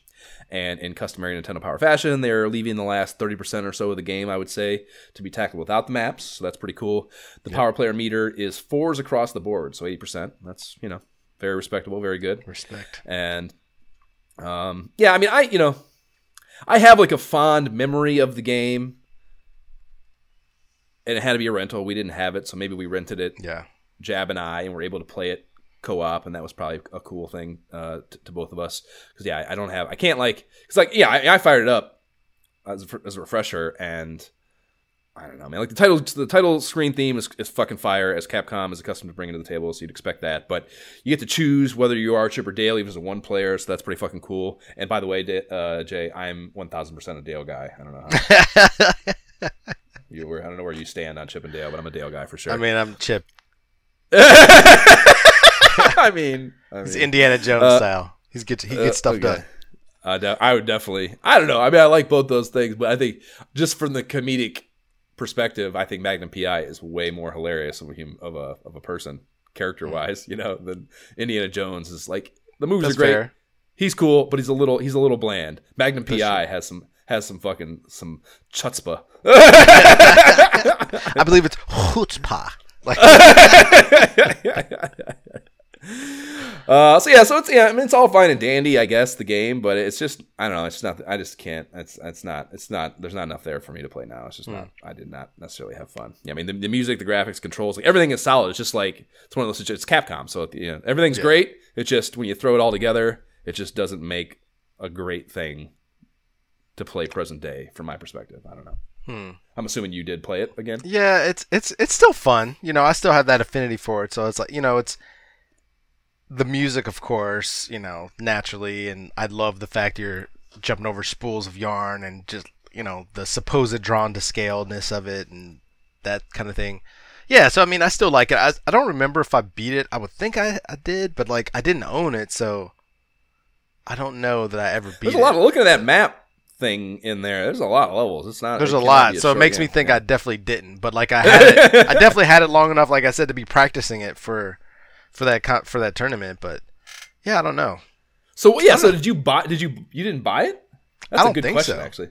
So you didn't buy it. So what? I mean, do you think? I mean, it could have been a rental. Like at the time when this came out, this was the time when like my mom, like there was this place called Farmore, and it was like a big, I don't know, just a chain store, but they had a video rental part where you could rent games for like 99 at the time for 99 cents. And you get it, I think originally for like 3 days. So like on Mondays specifically, it was across the street from where my mom worked. And so she would rent us like games, and for 99 cents you get it for 3 days. I mean, I'm playing the heck out of it. And so like knowing that this was happening, I could see she would have rented it and just like went and just rented it again so I could like play it more. But I'm fairly certain I didn't own it. If you were just like bugging around fucking for like 3 weeks or something to go get it every fucking day. No, there were very few games that I actually owned for the NES. Like the Super Nintendo was when I started like being able to buy games and all that. But like I only owned an actual few amount of NES games. So at the time. Word. So we move on from there to there's a tectonic shift, I would call it, to a 3-pager on Ultra's oft-maligned Metal Gear sequel, Snake's Revenge. Hard pass. Moving on. Next topic. yeah, we've already talked about it before, and how sad it makes me because I love the original so much. But the power meter here is all 4s, except which for is ridiculous and insane. Yeah. I tried it again, just to be like, just because. And I was immediately mad again. Yeah. No, yeah, I mean, they are probably throwing their homies at Konami a bone with that assessment, I would say, which, yeah, it really bums me out that it's not better of a game. And, the feature here is entirely contradictory to that. I mean, it looks fucking amazing. The art is cool. All too Metal Gear-y. They launch it off with Solid Snake is on a new mission beyond the edge. And this was worth reading to me. Back behind enemy lines, Solid Snake has his work cut out for him. The toughest commando since Rambo is on his own, although he might get a little help from his friends. To win through to the end, and that's really weird phrasing, to win through to the end. But you'll need cat-like reflexes and at least 9 lives. Luck helps. And a little blurb capturing some of the dope show opening cinematic pixel work is extreme. That's like it's similarly 80s aggro, I would say. In Metal Gear, no one could put an end to this one-man tornado. I don't know. It's just so much testosterone. It's fucking incredible. Too bad the game doesn't live up to it. No, yeah. Such great copy. Such bombast for such nothingness. Ugh. Such little payoff, right? Yeah. Well, Metal Gear 2 is not alone in that fucking transgression. There's plenty of inappropriately directed hype going on in all these magazines about things that they shouldn't be, misleading kids, but that's how marketing works. A breakdown of the Snake team is provided here. We have Snake himself, Jennifer, John Turner, Nick Meyer, before a number of screenshot maps of top-down areas that are all just as cool as those in the original and make me want to play the shit out of this game, even though I know better. And they show, I thought it was interesting to me that there's as little as you possibly could put of the Suck City side view sequences teased in here. So, like, they're wisely put on the back burner, you know, because I think that's a big part of the downfall for that game.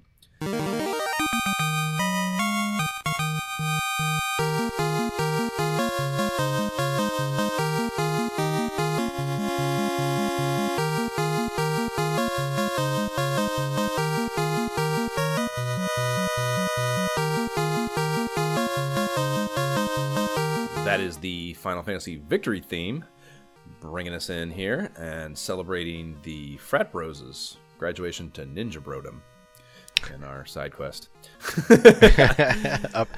Apropos. Right. The Nintendo is fucking with the flow a little bit with this issue, putting classified information this early in the mag, and that is what comes next. We have Knight Rider, Double Dragon 2, Super C, Adventures of Lolo 2, Godzilla, Astyanax, Zezzy's, Bri Fighter, and yeah, those are all the dossier topics presented by the various unnamed Nintendo HQ secret agents. The pro mode password for Lolo 2 is cool. Right? That's probably the one that jumped out to me, that punching in these opens up new rooms, i.e. puzzles, you know? So, I mean, I already think that those games have massive replay value to them, and that adds even more to, you know, length and that to an awesome game. So, but at the same time, cool. Man, like, how can you, like, I can get past the third level, so I don't know. I don't know how, when I'm using the pro mode. I told you, yeah, I fucking, I've played those on flights. Like, the last few flights I took, I've been playing a lot of Lolo, so I've gotten further than the third level for sure. And yeah, I mean, I'm far as fucking to it, and it gets hard as shit, dude. It's fucking very difficult. Okay. But definitely stuck on something. I can't remember what it is offhand, but I'm definitely stuck on something right now. That's why I stopped and didn't finish it. So yeah, I am also not pro tier yet either. That's the only one though. Everything else is like stage selects, fucking sound, fucking things that I wouldn't use now. Like the Double Dragon 2 stage selects would be cool if I needed them, but like I was able to march through that game recently without it, so I was like, oh, okay. Yep. Yeah, I feel like those were.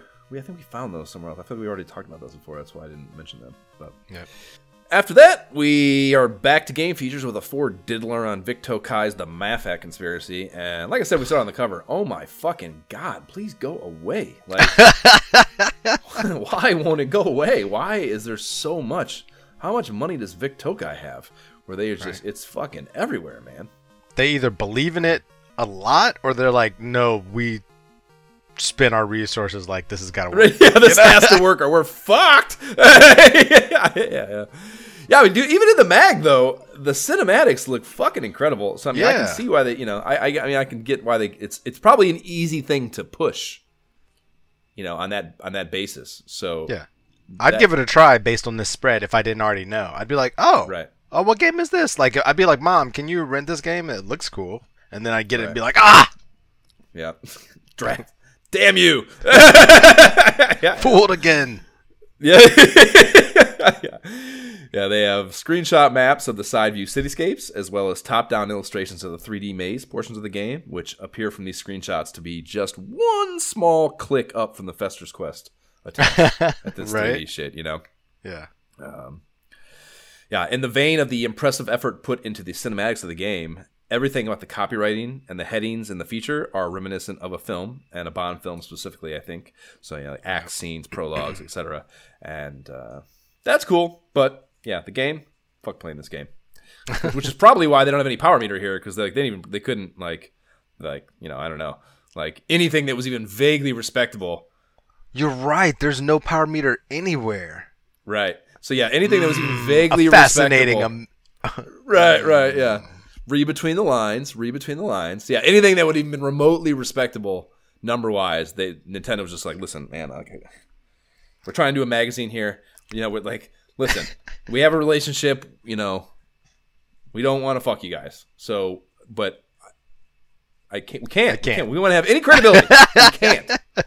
You know, like, so yeah, I'd love to be a fly on the wall for that conversation of why that's the case.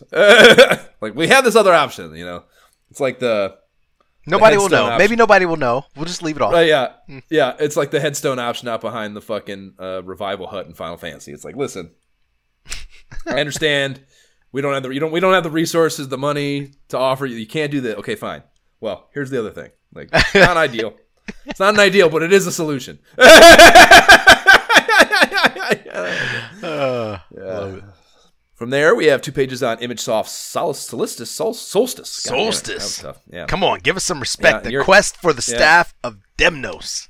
Let's go. Fucking advocating the shit out of it. Yeah, we talked about this. We'll cover in the last Game Pro, and you were intrigued about it, and I was completely turned off, despite ideal theming for kinds of games that perk my ears up. The gameplay was just clunky, I guess is probably the best way to put it. The power meter they have here is a 14.5 cum, 72.5% total, despite a 4.5 graphics and sound. So that tells you that's cool. And that's probably, I would say even that is probably more the music, because the music is absolute fucking fire for it. And I wouldn't say the graphics are great. Like, you know, so I don't know. 4.5 is high if we're taking graphics. Yeah, that's high for graphics, I'd say. Yeah. Maybe 4. But the way it's done in the 3D, it kind of maybe. Yeah, I mean they're probably exactly. They're probably trying to give that a little bump. There's a lowly 2.5 in play control, which is exactly my biggest gripe. So again, fair, very credible. Nintendo. I'd maybe give it a 3. I don't know if it's 2.5, but yeah, I wouldn't quantify art because I'm not a cunt.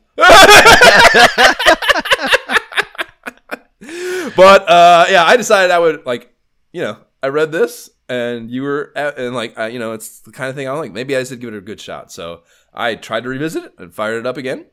And actually reading the piece here, the Mystic Methodologies box on the second page does indeed list a few outside the box mechanics for getting around, like particularly in the category of platforming. So, if I could actually gain a real comprehension of them, I think, like I was reading them, and like if I could actually comprehend these and employ them, they might lead to better gameplay. And then there's the breakdown box on the first page also shows a subscreen with a map feature that I did not see. Right? I didn't not get there when I was playing it, and maps are good. I didn't know that either. I saw that and I was like, whoa, okay. Yeah. So changing all that, all that, fueling a new fire up, and it still sucks. Oh, no, I was afraid you were going that way. Yeah.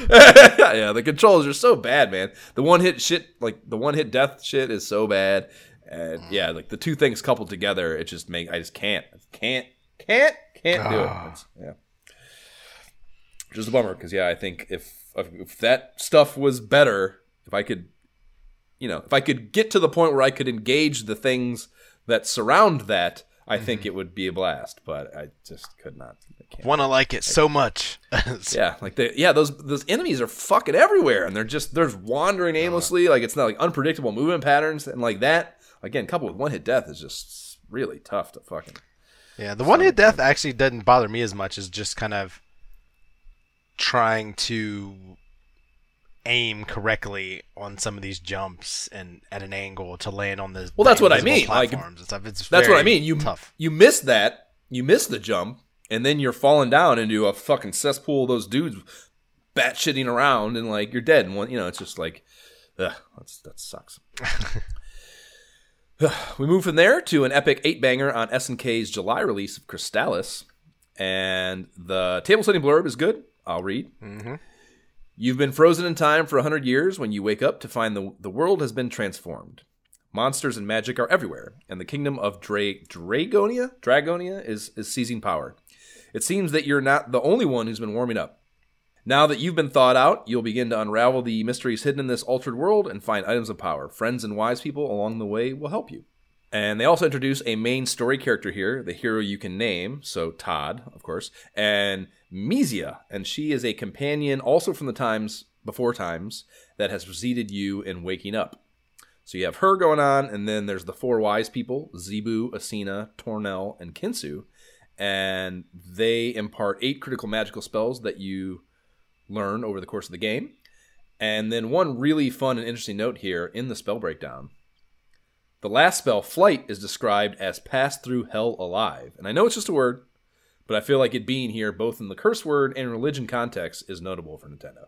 You know? Yeah. That made it into the mag. So that's interesting. And this is a huge game that is in the vein of a Legend of Zelda, probably, I would say. And I honestly feel like it might be a better bridge concept between the first installment of that game and what would be first on the SNES, Link to the Past. You know? Like, I feel like I can see some, if you were to plot out the video game chronology of adventure games and stuff, like, I feel like there would definitely, the line would definitely pass through this, getting from Zelda 1 on NES to Link to the Past, you know? I fully agree that it kind of reminds me of Zelda Link to the Past a little bit, but I mean, when I turned this on, it had such a great intro, and then the gameplay, like, I didn't know how big of a game it was, but just the way it looked, I'm like, man, I can tell I don't have time for this game right now. Yeah. But I like it though. Like I kind of want to get into it, you know? Yep. Yeah, I'm yeah.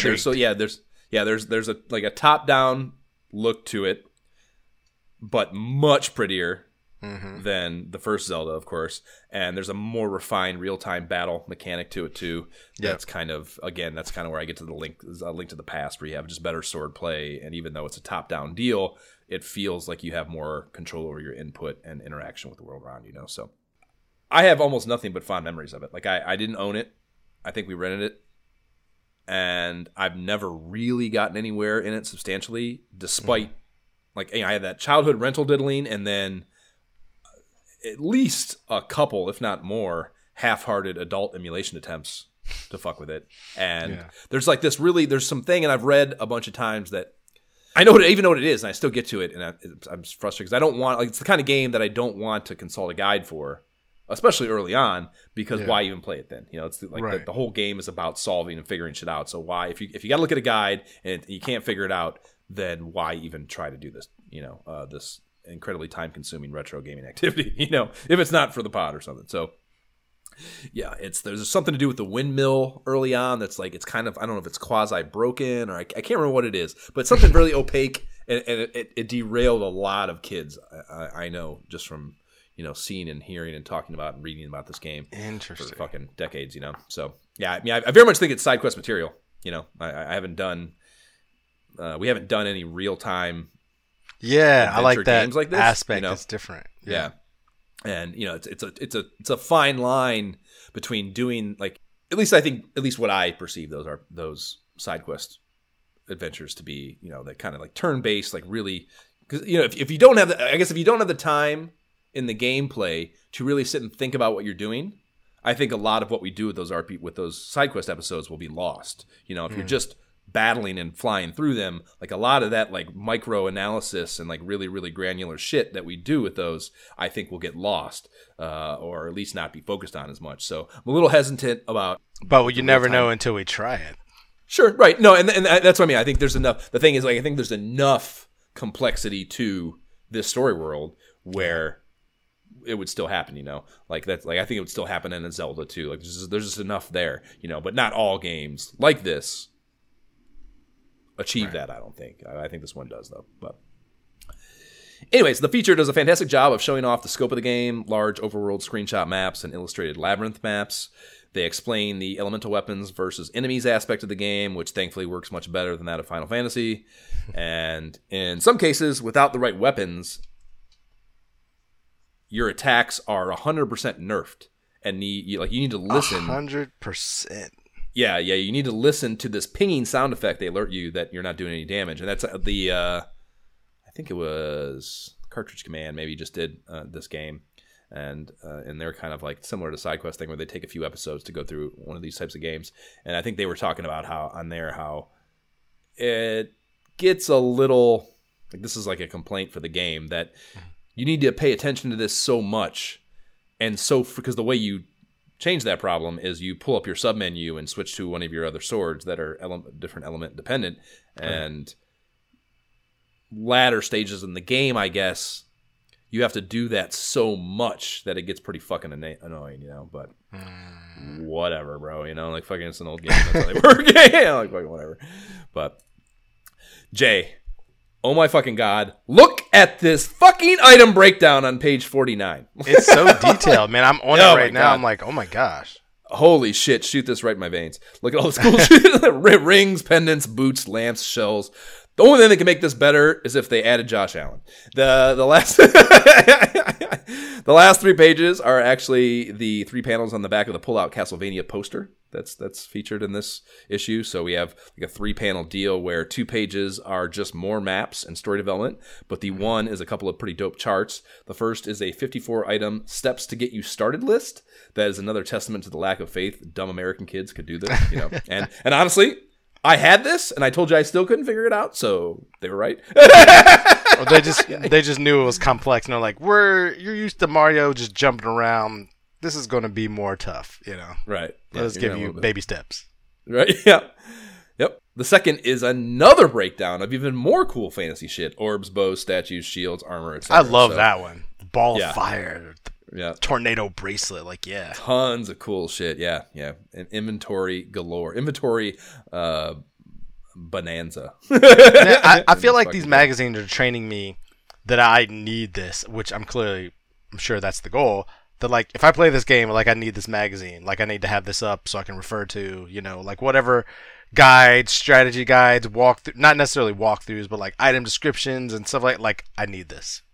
Yeah, well, yeah, I mean, because, yeah, we said it a million times, dude. Like, there's just not enough. There's just not enough pixels. There's not enough bits. There's not enough shit there to really tell the story, which is what these games are. They're a fucking story. And, like, you need supporting material to fully flesh out the story to the point where, you know, dude, I'm not, you know, this isn't just a hat rack on my shoulders, Jay. I know I look like a dumbass fucking farm boy from Ohio, but there's a little something going on up here. And my design in these fucking side quest things that we're doing, that's why we're building in the magazines the way we are, because you need that supporting material to fucking really make this work, especially in present day where you have an expectation of all that being in the game and all that being there and not having to just use your imagination. Dude, it's so funny though, like when I think about being a kid, like I most of the time didn't have that stuff and I just played, and if it was a game like this that required... But you said you didn't like these games! But that's what I mean, like if it's a game like this that required this kind of stuff, I almost never had it. So I'm automatically like, I don't know what I'm doing. Like, this sucks. You know what I mean? So I would just naturally be like, forget those games. Whereas now, you're right. Like, I love all the games like this, but it's all in the game. Because it's like, you know, here's your breakdown. And I'm like, and I love it. So I think I just missed out as a kid. You know, I didn't have the thing. So well, yeah, that's part of the thing too. You know, you've talked about like not having a big, like, you know, these are not rental games. Just like they're not mag episode games. They're not, or even game episode games. They're side quest games. Like they're you know, that progression of time needing to be spent with them is also representative of the way your NES library worked as a kid, which was primarily rental based. So you could even, if you even had an aspiration for these games, which you would you know, a kid is going to mediate himself as far as what he likes in his head by what's available to him, you know. Yep. So if it's not even available to you, you're of course not going to like it, and you're even probably going to talk shit about them because you don't have them. You know what I mean? So like, yeah, it is very much dependent on what, you know, your ability to fucking get your hands on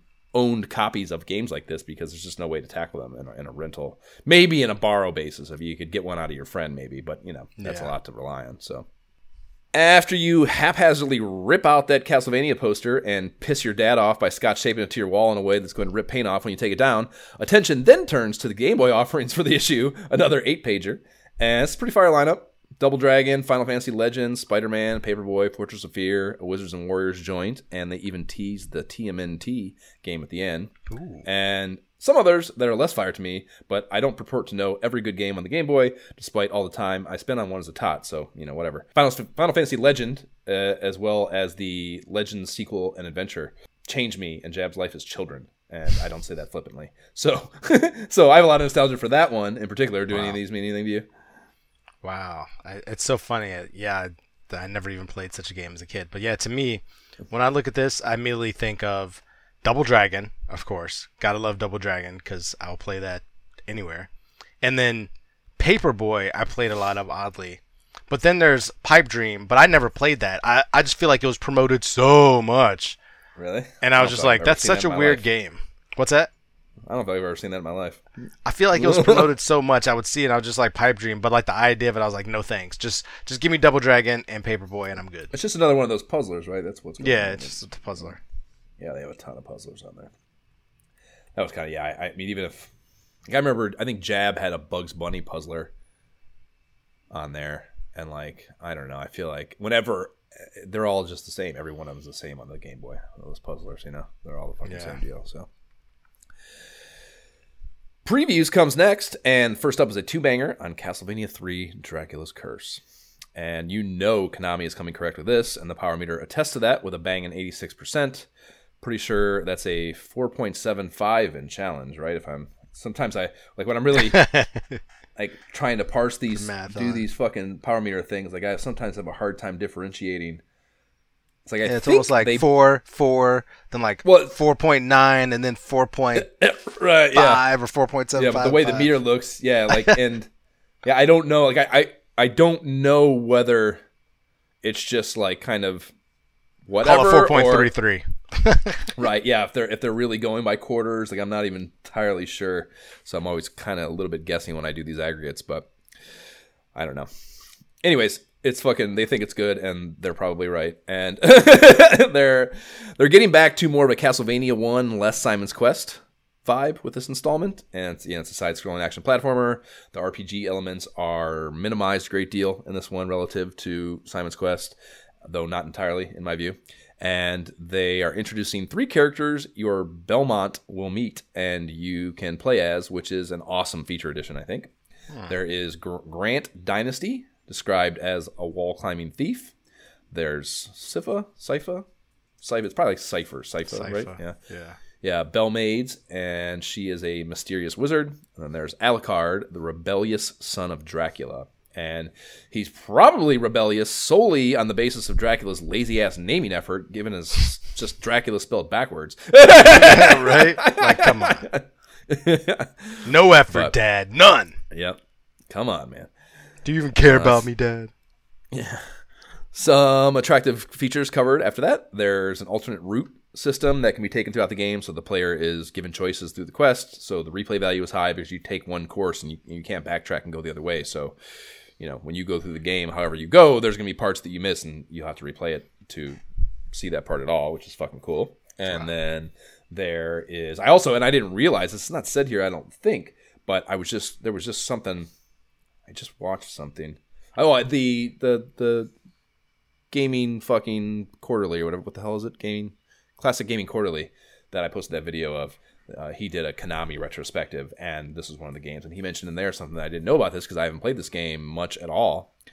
And I guess you can't, like, once you choose one of these characters, you can't choose. You don't get to like switch through them freely.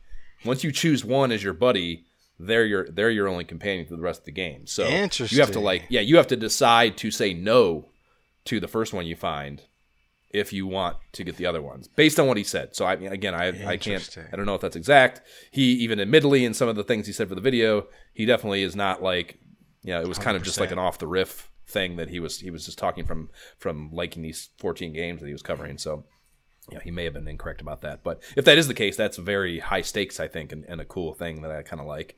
So that obviously... It changes your gameplay. You got to think about what you're going to do. Like, am I going to be able to climb walls, or do I want somebody magical with me? Like, what? Yep. And, also, again, just the replay thing. Like, once you make that choice, you're obviously going to want to play at least 3 times then, to see what all those characters do. So that's a really cool addition to it. And they also mention a password system included here that is not your standard bullshit hodgepodge of indecipherable alphanumerics, but rather akin to Mega Man 2's grid system. And some exact piece of copy here. With no letters to confuse or miscopy, it makes entering your password correctly a cinch. So Nintendo was aware of that fucked up part about Nintendo Play at the time. So they were pointing out there that they'd kind of fixed it, which is cool. They close this out with a pretty dope copywriting signed by Dracula himself. So, mortal man again foolishly pits himself against my undead forces. As I defeated all the others, so shall I defeat you and your puny helpers. You have been warned, Trevor Belmont. And fuck you, Dracula. First of all, not true. You beat him in both the first and second games, and even though he's clearly not dead all the way because he's coming back for these, but he defeated all his fucking undead forces in those cases for sure. So fuck you, you're wrong. 1 and 2, just fuck you, Dracula. After fucking playing the first game for a game up, fuck you on every fucking front. Agreed. Yeah. This is not hitting until September though, so we anxiously await that. Next up, is this one you had, like, is this? No, I never played it at all. Yeah. So, I'll probably talk about that later then for sure, I would say, because I think both of us will have that aspiration. Next is Lucasfilm Jalico Joint Maniac Mansion. Check out behind me. Also 2 pages. Power meter sits at a respectable 75%. Graphics and sound is a 3.5, and the point-and-click gameplay control is a 3. And I hear them on these relative to other NES offerings, but I think it's a bit errant to grade these aspects against games built from the ground up for an NES experience, which this, of course, was not. So that out there, who cares? The game is great in every way, and I'll die on that hill. As far as what the piece covers here, it's really like very broad strokes. You don't really have a choice because of the way the gameplay is. It's kind of, again, that point and click format doesn't leave you a lot to talk about other than spoilers, really. So just really broad strokes here. They have character breakdowns of the kids you can control and the house you're invading's weird family. Then some very light explanation of the gameplay style being different than your average NES bear, which I've already touched on and is very true. Then, so this isn't out till September also, but I'm revving my engines, Jay. Prepare yourself. Oh my gosh. I didn't even play it because I knew it wasn't out yet, so I was like, I'm just going to skip over this one. Yeah. And it very quickly, when you finally do, if you do, you will have that same realization that you have with Crystalis. You'll be like, oh, there's no point in even trying if I'm not going to sit and really do it. So, okay. It's a lot of layers, some startup cost. And yeah, again, that interface being on an NES controller is tough sledding. I didn't know it was like that. Oh, yeah, man. Yeah, it's point and click, and it's not just point and click either. Point and click with like Shadowgate's the same way. You got to choose the command and point and click. Okay. That scum engine shit. So it's tough, but it's worth it. And like you talk about like when we do these games, like is there like these are remastered for sure. Maniac Mansion, Day of the Tentacle, shit like that. So like I played that Day of the Tentacle remaster, and it's so good. So Courtney played that a lot too. yeah, really, really good. Very, very smart writing. Very, very fun. And even there's a really cool. I can't recommend it enough. Brought it up before too, but the maker of this, they did a Kickstarter, modern point and click for OS or for just any phone, probably on Android as well. But it's called Thumbleweed Park, and it's so fucking good. It's so good. And we talked earlier about that kind of balance, the Chippendale balance of like nostalgia to modern day, and how much we want to reference that. They walk that line, magnifique. Nice. So yeah, really, really good game. And then we have the last preview of the trio are a couple pages on yet another September drop. Ultra's employment of Paramount Pictures' ultra boring film franchise Mission Impossible. The power meter is 70%. Who knows how valid that may end up being. I don't think I've ever played it, and my expectations are quite low, despite Ultra being a Konami shell company I usually enjoy the work of. I think it's an action platformer, but I honestly can't tell from the screenshots provided here. I've just never cared about this property. Yeah, like the movies, like just nothing about it is enticing me. It's just Tom Cruise. I'm sure it's great. Off. Yeah, I just don't care. I remember I've watched one, but really. I probably watched one of those first ones too. I imagine probably just on HBO or something because the time period I'm thinking I remember there's a 64 game that my boy Bung had, and I remember being us being like a little into it and kind of like us trying to play it and get through it for a while on 64. So like I think that clearly would have been a licensed adaptation of a movie that came out at the time. That's why they were making it for 64. So. Right.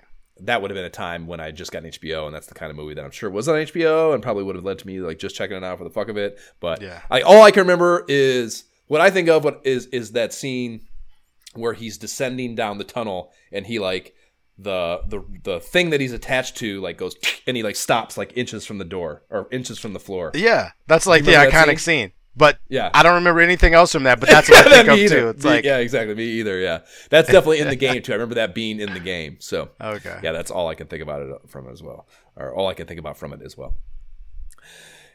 So we have the top 30 next, and they have a reflective blurb up top here, something not usually present to my recall, where they point out how they've been covering the best games for the NES for 2 full years now, and would like to look back to July, August '88. So they're already learning the power of nostalgia and reflection here, even back in the initial fucking formative years of this stuff. So 2 years prior to this particular top 30, Legend of Zelda was number 1, Punch-Out was 2, and Metroid was 3, and that is a top 3.5, to say the least. So this issue, they have no mistakes in the top 10 in my eyes. They have Super Mario Bros. 3, Batman, Super Mario Bros. 2, Mega Man 2, Adventures of Link, Tetris, Legend of Zelda, Teenage Mutant Ninja Turtles, Tecmo Bowl, and Shadowgate. So that is a full 10 that are just like no complaints from me at all. So it's a hot list. I mean, the whole top 30. I'm just like, it's all great stuff. I mean, the whole top 30. Like, yeah. Well, I'm surprised you say that. Well, I mean, because we have side quest notables here, 2 of them.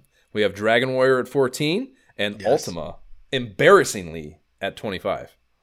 That, I mean, I would give it yes. Ultima, I feel like somebody fell asleep at the wheel, but like, nobody's perfect, Josh. So 28, 29 out of 30, I'll give it to him. Pretty good. Thumbs up. Okay. There's something, gaming is for everyone. Even somebody's going to like the garbage. So there's, Fair. And we have to factor in sales and stuff for this too. There's dealers as one of the input data points on this. So maybe they just sold a lot of them, and I'm sure Ultima did sell carts because it's a popular franchise. So yeah, fair enough. Game Ep alums, I decided to write these down here since we're getting enough of a catalog now where it's kind of fun that we have a bunch of these in here. We've already played them for Game Eps. We have Punch-Out still hanging in there at 17, Bionic Commando at 19, Super C at 21, and Fester's Quest bringing up the absolute rear at number 30. Counselor's Corner now. Here we have Super C yet again, Shadowgate, Codename Viper, the Magic of Scheherazade. Scheherazade, god damn it, yeah, that's the right pronunciation. And sure enough, some Batman boss tips we wish we had a month ago. So the Batman shits. First one is on the dual container alarm, the stage 4 boss, and it vindicates my childhood-informed urge to get up onto that middle pillar in the boss arena immediately. That made me feel good and warm inside. And that's probably, we talked about I'm sure this is where I had this issue. That's where it came from. I learned it from there, and fucking it's just rooted deep down inside, and it came out. All right, got it. Lock it in. Yep. So that's just an amazing. I love that we found it afterwards too. Like it wouldn't have been nearly as cool to have had that whole thing. That whole mental process couldn't have occurred if we'd have done this mag app before doing that game. So I couldn't be happier that it went this order. But the second tip is on Firebug, and this is absolute fucking trash, bro. This upset me a lot. This really. And I was like, wait, what? Yeah, they're suggesting that Dirk attacks and jumping the near impossible high projectile attacks as your means of fragging this fuckhead, and they even mention the possibility of running out of ammo with this plan, which of course leaves you completely fucked for the Joker battle. What are you even supposed to do? Eat shit, then die, counselors. That won't work. Like, fuck you for. Which one of you guys came up with that? Like, you should be fired. It was you, Rich Richardson. I question you and that mustache. Right. Speaking of counselors, fortune smiles upon thee, brave reader. We have 2, count them, 2 mullet counselors this time around. We have Mike Snyder. He has a pretty run-of-the-mill, even-keeled mullet that could still probably satiate our yearning for mullet appreciation if we had no alternative. And Mike digs skiing, video games, and camping, and Bionic Commando gets all of his game love. Beating it on One Life is his highest game score, and his favorite game is the same.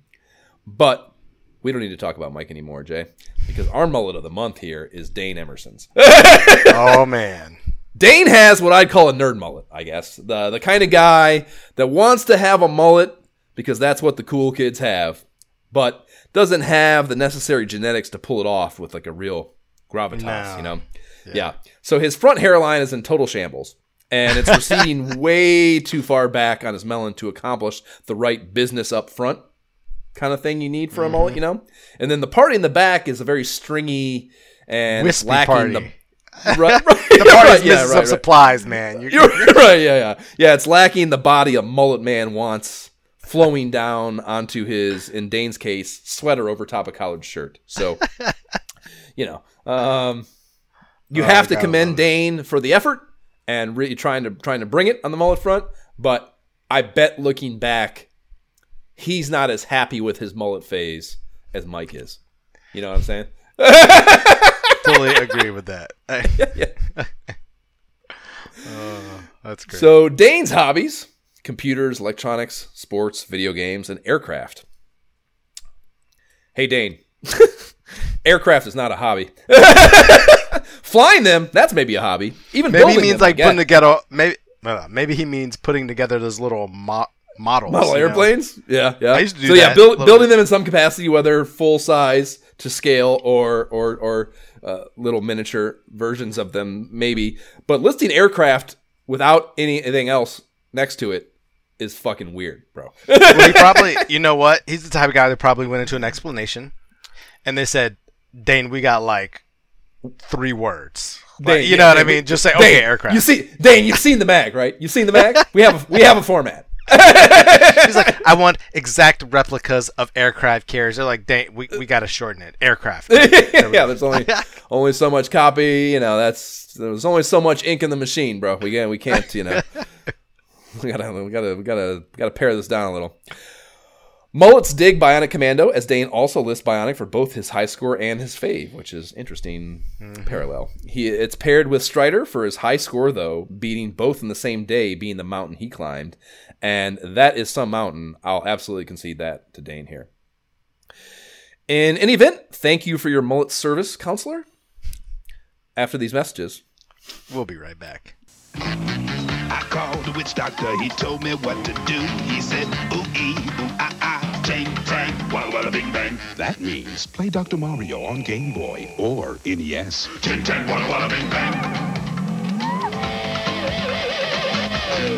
I beat the witch doctor, and this is what he said. He said, ooh, ee, ooh, ah, ah, ching, chang, walla, walla, bing, bang. Ooh, ee, ah, ah.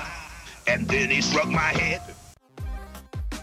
Hello, this is Lafayette. And I'm Carlos. From Nerds Talking the Podcast. That's right. Where we talk about everything from UFOs, Yep. comic books, I like that. movies, Uh-huh. streaming services, conspiracy theories, ghosts, video games, and more. Kick-ass. All on Nerds Talking the Podcast. You can find us every Friday with new episodes on all digital platforms where you find your favorite podcast, Nerds Talking, the podcast. that is a 1991 U.S. market commercial for Dr. Mario, Jay's worst game in the NES's history. And they are touting both the NES and Game Boy versions in there.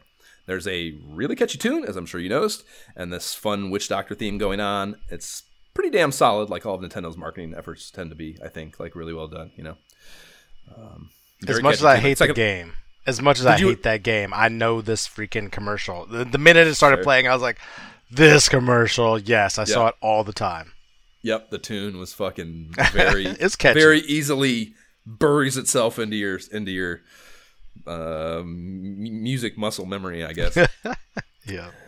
Summer Fun and Games is the title on new games now available. And the illustration is a fisherman in a boat. And, like, it occurred to me as I was looking at this dude, I was like, I don't know if I've ever actually looked at any of these illustrations. So I was really looking at this one, like, there's a lot going on here. Like, it's never, I don't remember ever breaking one of these down here in an episode. So I don't know if it's never been this interesting. I don't know what it is. But in any event, this one, it's a fisherman in a boat, and the line is in the water. And down below are a bunch of ocean creatures, dolphin, squid, octopus, lobster, seal, etc. And they're all ignoring the bait on his hook because they're too busy playing Game Boy and NES down below. And it's totes cute.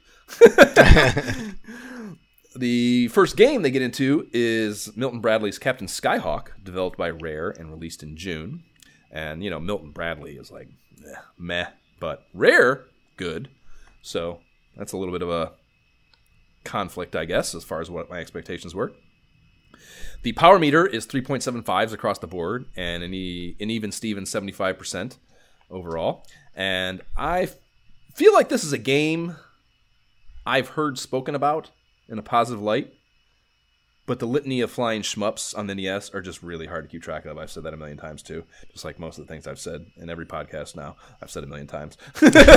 So, yeah, like, you know, I'd heard the name and it rang a bell, but like I couldn't even begin to tell you what it was like or what it was about or whatever, you know. And I don't know, do you have a pre-existing anything about this game? It feels like I never heard of it. I'm just like, okay. Yeah, not familiar with it before, and I just not completely see why now. Really?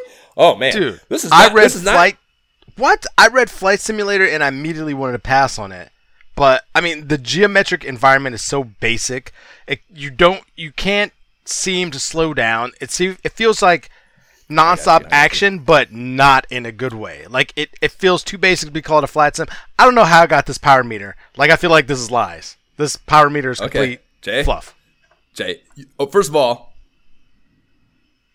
at the risk of this being a listener's first episode and not knowing our dynamic, maybe we should state that I'm coming at this from a perspective that's like, this game probably sucks dick. Like, that is where I'm coming from when I see this on the page. So It's not like you're getting, I'm not already warm and fuzzy about this genre. I'm expecting us to be on the same eye to eye here. Right. So, yeah, this is not your typical flying shmup. Just from a mechanical standpoint, it's not your typical flying shmup. It's got two very different gameplay modes.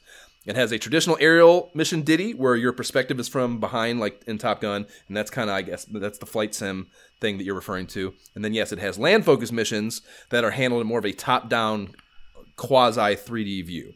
And there's also a space station docking screenshot thing going on here, and they look like that's probably control-wise its own deal too. So there's a lot of diversification in the computer code, and for an NES cart, that usually means it's not going to pan out, right? Like each one's going to be deficient in some way, shape, or form. So I fired it up with all that negativity in mind because I'm dutiful, and immediately you can see the rare on the title screen. Like, despite it being relatively simple, there's just some fucking tender loving care there that many NES developers don't take. It's like that, I don't know, rainbowy type thing going on, a good music track. Like, there was just, even though it was relatively simple, still a little more than your average title screen. So right away I was like, okay, this isn't a total dumpster fire. And you start in one of the land-based missions, and I was immediately, emotionally distraught. with its customary one-hit death bullshit, and that fucking sucks. So, I was dying a bunch right away, but there was something about it, and I don't know what it was, graphics control, I don't know, but I didn't just cut it off. It wasn't graphics. So what could have kept you into this? I don't know. The graphics are not bad. They're not that land-based. None of it's that bad, I don't think. It's not great, but they're not, again, like, I can't not know, I don't not know what I'm looking at, which is possible in a flying shmup for sure. So, yeah, I pressed on, and that allowed me the opportunity to realize, Jay, did you even know that there's an altitude to be taken into consideration in those land-based things? Altitude matters. You look like if you run into the mountain, you'll crash. Like right. But you control you have to control your elevation throughout the play. I didn't seem to be able to. You can't fly over. See, exactly. You didn't. Once I was trying to. I even thought that. I'm like, I should be able to go lower, but I couldn't really. You can. You absolutely can. And once I sorted that part of it out, pardon the pun, it took off, bro. No. Lies. I'm telling you, man. Deceptions. Jay, this fucking game is great, dude. It's like I played all the way through. It's not great, Josh. What are we doing? It is great. I'm telling you. You didn't even try the rest of it. Then you never got through that. You didn't even try the rest of it. Nope. Because this was so terrible. Why would I want to play? So you don't even know about the other two. No, I mean I could see in the Nintendo Power magazine that there was more of it. It's better than Top Gun for sure. I can tell you right now, the flight sim part is way better than Top Gun. But now, I mean, I'll get into that. But I mean, I played all the way through the first space station docking sequence. So that's kind of the way it works. I'm guessing it probably, every one of them kind of goes this way. You do the land deal, then you have an aerial dogfight stage over water with the flight sim part, and then the docking thing takes you to the shop menu with some dope-ass music.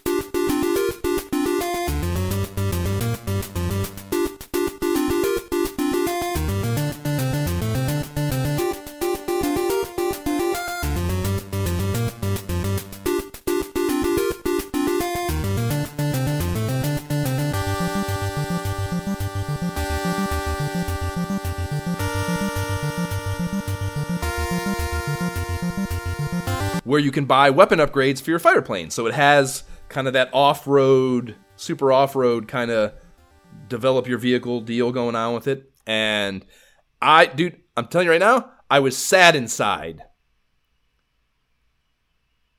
when I forced myself to turn it off and press on with the mag instead of playing more. Like, I was shocked at how much fun I was having. It was really fucking good, dude. Really fucking good. I don't believe you. Insert Ron Burgundy gif. I don't believe you. Dude, I'm telling you. I had the same exact experience, dude. It's just literally a matter of, like, for some reason or another, I stuck it out longer than I normally do. And I mean, there had to be something there that made me do that. I'm not here, like, trying to find some fucking flying space shmup or flying shmup where just because we need to get one on the pod. Like, I'm not fucking at all trying to do that. And I was able to stick with it. And once I figured out that fucking elevation thing and was able to competently get through that first stage, I fucking was having a blast, dude. Yeah, it was. And I tell you right now, when I started posting about it, people lost their minds too. So there's a lot of affinity out there for this game too. So it's not just my perspective we're talking about here. We're talking about a socially validated opinion, Jay. Of all the flying games that I've tried to get you to play. Oh my gosh. I don't even know what to say. I don't even know what to say. Like, I think you got to give it another whack and try to figure out that first stage and then reform your opinion. Perhaps. Or at least try. I should say try to. I mean, you obviously still don't have to. You don't have to like it, but I think if you could get through that and enjoy the rest of the game, your opinion might change. Fair enough. Fair enough. SNK's Little League Baseball's next, and this was in that baseball extravaganza in Game Pro issue 11. So we've already talked about it. It's one of the middle tier ones in my opinion. It's good, but below RBI 2 and Bases Loaded 2. Power meter is a 72.5%. Then we have Virgin Arcadia collaboration Spot, and it's a puzzle board game with licensing from 7-Up, the soft drink, and it's their little red Spot character from this era, and it's 4-player enabled, and that's cool.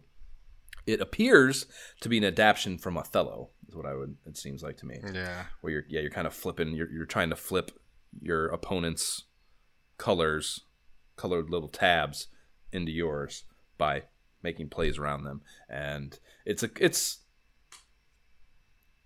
knowing Othello, which is a bifurcated, is that a right word? Is that an appropriate word? Bifurcated game where you have binary, where it's either black or white.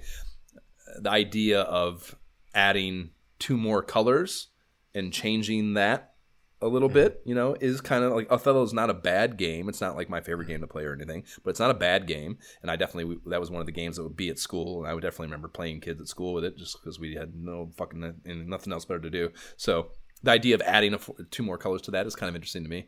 It's a 72.5 on the power meter, and it's not until September, probably thankfully. But I was kind of intrigued. I expected it to be, that Spot character. I remember that there is a Spot. I shouldn't say I expected it to be. I thought it was that there's a Spot, a 7-Up. The 7-Up character, yeah. Yeah, side-scrolling action platformer game, yeah. So, I thought that's what it would be. And when I realized it was a puzzler, like board game type deal, I was like, oh, that's interesting. I didn't even know this existed. And the 4-player thing. And, I don't know. It's just, I'm intrigued. It's probably because it's on an NES tough. But at the time, it might have been all right. Then we have Natsumi and Bandai bringing us Dragon Spirit. This hit in June, and this is the flying shmup where you control a dragon, and that's fucking cool. Jab had it, and I was thrilled when I found the TurboGrafx 16 port, as that was much better than this one, but I like this one too. They give it a lowly 67.5% on the old power meter. That's kind of a bummer. And as a cool thing I clocked in the copy, or rather, a cool thing I clocked in the copy, is you start the game with a prologue mission, I'd forgotten this, where the outcome of the boss battle at the end of the stage determines whether you play a nerfed, easier version of the game as a gold dragon, or a full difficulty and length version as the blue dragon. And that's a really cool way of doing that, I think, Yeah. It's very, very cool. This is did you end up playing it, or? Yeah. I mean, it sounded cool from the copy, so I was like, what, I was fascinated. And I was like, is there original? It's like a combination of Voltron, He-Man, and I don't even know. Like, But I got the Blue Dragon, so I guess I did well enough to get the full I did Blue a good Dragon job, afterwards. I'm pretty sure it's pretty easy. The first level was pretty easy. But yeah, I don't know. It's just I don't know what else to say except it's oddly fascinating. Like you turn into this dragon, like you're flying. So I like that, and yeah, it's the same kind of the thing that really piqued me about Dino Ricky and got us into playing a fucking doing a game app on it. Great game. Part of it's just nostalgia. Jeb had it and whatever, but like the other thing was like taking that shooter thing that's just been done a million fucking times with the same exact kind of deal, that flying type thing, and then just taking it and just putting it into a different world, but still having all those things that make shooters as a concept appeal to people who like shooters. The power up system and all that shit is very well done in this, and it's got it does both the ground attack and the air attack thing that you have to oscillate between as a player. So that's, again, more mental engagement than just hitting the button and fucking flying back and forth, avoiding shit. So like, there's it has the levels, the layers that make a good shmup. But yeah, putting it in that dragon world is a really, really fun thing, I think. Especially with the guy and the sword, like at the beginning, like the cinematic. I was like, whoa, okay, what is happening here? But I like it. It's oddly fascinating. Yep. I mean, again, the NES port is definitely not the better of them. There's, it's an arcade port, so there's the arcade one's of course better. The TurboGrafx 16 one was way better. So like I'm almost hesitant to consider doing it, but I do like it, and I'm sure I would enjoy it. And the last one is from Namco Taito, a July release of an RPG called Dungeon Magic: Swords of the Elements. And this is one of those real-time battle RPGs where you see the world in a first-person POV window. And there's mention in the copy of a unique spell system where you combine various magic symbols to weave, is how they put it, spells of all kinds. And like those are all things that seem fucking really appealing to me. The power meter is 70%. And I remember dabbling with this as a kid. What say you? It's just not there. Like there's, I fired it up too just to double check, and it's an absolutely inaccurate memory. Like there's some good storytelling here, but the NES is it's just not ready to support this kind of UI. You know what I mean? Like the shit happening in the POV window is an absolute fucking mess. And like, there's like just the thinnest of caches of assets that they have to put in that window, and it's just there's just no point in even having the window there. You'd just be so much better served to have some sort of top-down thing, where it's not supposed to be a living, breathing, real-time environment, So that kills it. And I guess like the spell thing sounds so fucking cool to me, but the game's so clunky, I wasn't even able to as a kid either. I don't believe really engage it and feel it out. But I want to say it was one of our like really participatory side quest disciples on the Facebook page was real. When I posted, actually the eye that I had as an earlier thing behind me, when I posted that, I think he was like, "Oh, I remember this game." He's like, "It's fucked up, dude." I was like, "Really? The spell system doesn't work." He's like, "Nah, it's just a lot of shit that like looks like it's gonna be cool, but when you get into it, it just doesn't pan out, So I certainly trust his opinion. Yeah, I mean, when looking at this magazine, I, as we always do, think of this as I would as a kid, and Dragon Spirit grabbed me and made me want to play it. I looked at this, and this did the exact opposite, and I was like, no. Like, it just looks like the UI, just nothing about this is appealing to me, and moving on. I know that I look at that map, and I'm like, well, okay, I'll listen. I don't know, but look at the little screenshots. I'm like, what are we? Yeah. I'm like, no. Yeah, it's rough. It ends up being rough. Because, they picture the different spell thing on the right there, spell things on the right there, like different runes and symbols. So yeah, you like get the symbols or learn the symbols or something, I'm guessing, and then you use those to build your own spells, which we did fucking 20 minutes on Waltz of the Wizard earlier, like crafting your own spells in some way, shape, or form, even in these rudimentary UIs, like that's cool and appealing of an idea to me. But I guess it's unfortunate that it doesn't work out. So it is. Can't win them all. The NES Achievers is next, and I thought we weren't going to get any Ohio representation as I was going through this because there was so little in the beginning. But at the very end, to swoop in, we have Mark Ing of SNIG. I'm not sure how to pronounce that necessarily, of Chester, Ohio, and he had the top stealth ATF score. And poor Mark sitting at home playing that damn game enough to accomplish that. But then we also have Alan Sugg of Wascon, Ohio, and he had a middling Tetris score. And I couldn't tell you where it is, but I feel like I've heard of Chester before. So the obvious choice for our obscure Ohio geography lesson this episode was Alan's homeland of Wascon. So, well, first of all, the first thing I learned upon Googling Wascon is that they misspelled it, and it's actually Wasion. And so an E, not a C there, the third letter from the end. So that's important to know maybe before I ask this question, Jay. It's very possible Alan's handwriting was shitty enough for this not to be Nintendo's fault, and they didn't have Google back then to check it, so we won't talk any shit. But where is Wasion located in the great state of Ohio, Jay? That place does not sound familiar at all. And because of that, I'm going somewhere northwest. Good guess. It is located 31 miles west of Toledo in Fulton County. So yeah, it's extreme northwestern Ohio. The 2010 census counted the population to be 7,332. So it is of the minuscule size that I like most of our geography lessons to focus on. And it was first settled by white people in 1853 and was originally going to be named Litchfield after the town of New York where most of these said white people had meandered over from. And a daughter of one of their settlers, Hortensia Hayes, that's quite a fucking name, Hortensia, Hortensia, suggested they might want to go with the name of the Ottawa tribe chief of the people that were kicked out by the federal government and banished to Oklahoma. That chief was Wasion. So surprisingly, those white people fucking agreed. That sucked and took the suggestion. I'm kind of surprised by that, but they did. Yeah, that's interesting. And other than that, there is nothing, and I mean fucking nothing, worth talking about on Wasion's wiki. This episode's obscure Ohio geography lesson has been brought to you by your mom. A couple pages teasing next month's Ninja Gaiden 2 strategy guide and reminding you of the previous Super Mario Bros. 3 guide, that, if you missed it anyways, precede video shorts. And Disney brings us Adventures of the Magic Kingdom by way of Capcom in June. And did this is something you played and remember? I loved this game. I absolutely loved this game. Oh shit. I think I beat this game. I played this a lot. And interestingly enough, sometime within the last year during pandemic time, I played it again. I didn't play it all the way through. But I definitely started up and was going around. I was like, oh yeah, I remember this, answering these questions and stuff. This is cool. Yeah. Yeah, this is essentially a marketing device for Disneyland. Kind of. Yeah. You're just going around Disneyland.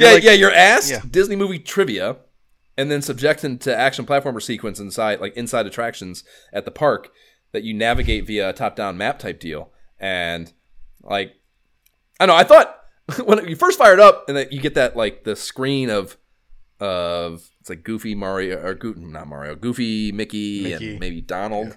Yeah. It's like a really nice looking piece of sprite work, and then you have to name your character. So you go to this naming screen, and Goofy stand up top there while you're naming yourself. So I thought I was getting to name Goofy Todd at the beginning, and I thought that was really cool. But yeah, it ended up being input for the dumb white kid you control, and Goofy was just overseeing the operation, I guess. So I was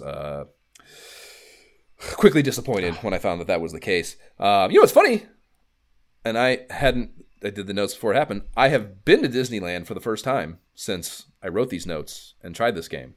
And really? That's interesting to me. A funny occurrence. I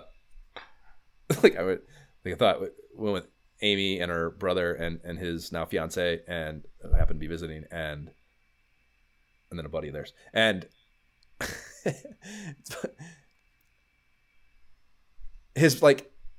we were in the car afterwards, and her brother said, he said the exact same thing about it as I had said to his buddy, just the two of us having a conversation alone earlier in the day. It was funny to me. It was like, this is exactly what I thought it would be. Which is not a glowing endorsement by any length. It's like, I don't know. See, the thing is, I had never been to Disneyland out here in LA. I had went to Disney World as a little kid. So first of all, it's a useless memory. I was 5 or something. So my memories are completely useless. Amy had been to Disney World at some point where she remembered. I think they all had, actually. And so they, I was listening to them talk about it, and I guess I was able to glean by what they said that like Disney World in Florida is like, and because I Googled it at some point in the day too, like what are the differences between the two, and like Disney World in Florida, I guess is like, it's on like 44 acres or some shit like that. It's a massive sprawling thing. Disneyland is, it's fucking tiny, dude. It's like so really small. I've never been to Disneyland. Yeah, I wouldn't be. Like, I'm not even sure. It's probably bigger than Cedar Point because Cedar Point is stuck on that little peninsula, but it's not much bigger for sure, and if at all. And yeah, I mean, you would. Of course, I know I'm a fucking adult, and I'm not. Of course, it's not aimed at me.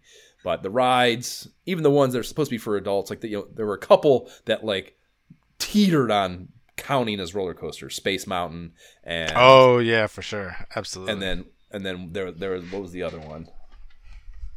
There was Thunder Mountain as well. Thunder Mountain, right? Yeah, and that's the thing. See, like, so we're going around to these different rides, and we're riding them and stuff. And like, I have this memory from when I was 5 of riding this fucking ride that terrified the fuck out of me at age 5. It was a beast. Yeah. Not Space Mountain. I thought it might be Mountain something or other. Yeah. So we actually rode Space Mountain first, and it was not that because that's all in the dark and stuff. It's actually pretty cool. Yep. Probably would have terrified me too. Jesus Christ. So yeah, I thought it might be that one. We rode it, not the case.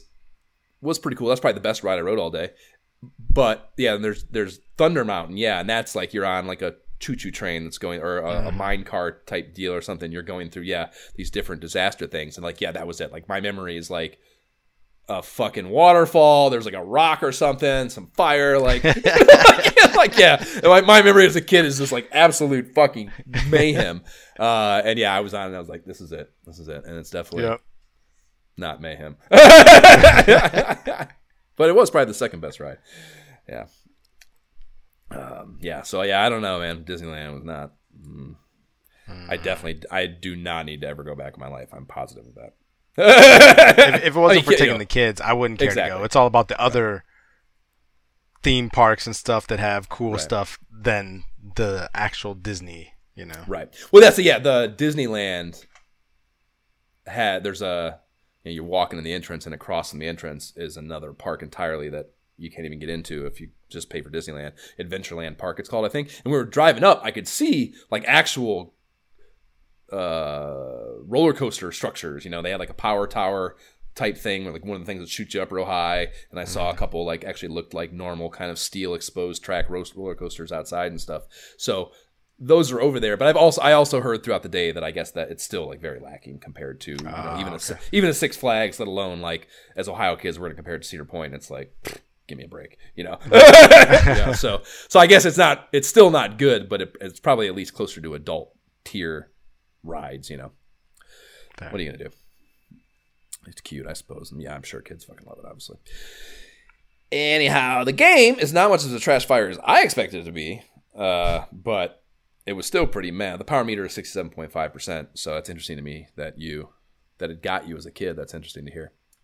I mean, also as a kid, like, yeah, it's Disney trivia. You're doing Disney stuff. I don't know. It was fun enough to keep my attention that, like I said, some point recently I was like, oh, I'm gonna play this game again. Well, I mean, yeah. Anything that's exactly why they make those like Disney. Anything Disney at the time for the right kid that got the right exposure to that stuff. Like, yep. Shoot it in. Sign me up. Whatever the fuck you want to. I don't care what it is. Go ahead and give it to me. I'll take it and buy it and yell at my parents to buy it until they spend money. So Square's Rad Racer 2 is next. We've chatted this already. The power meter is 60%, a pretty bleh deal, and I agree.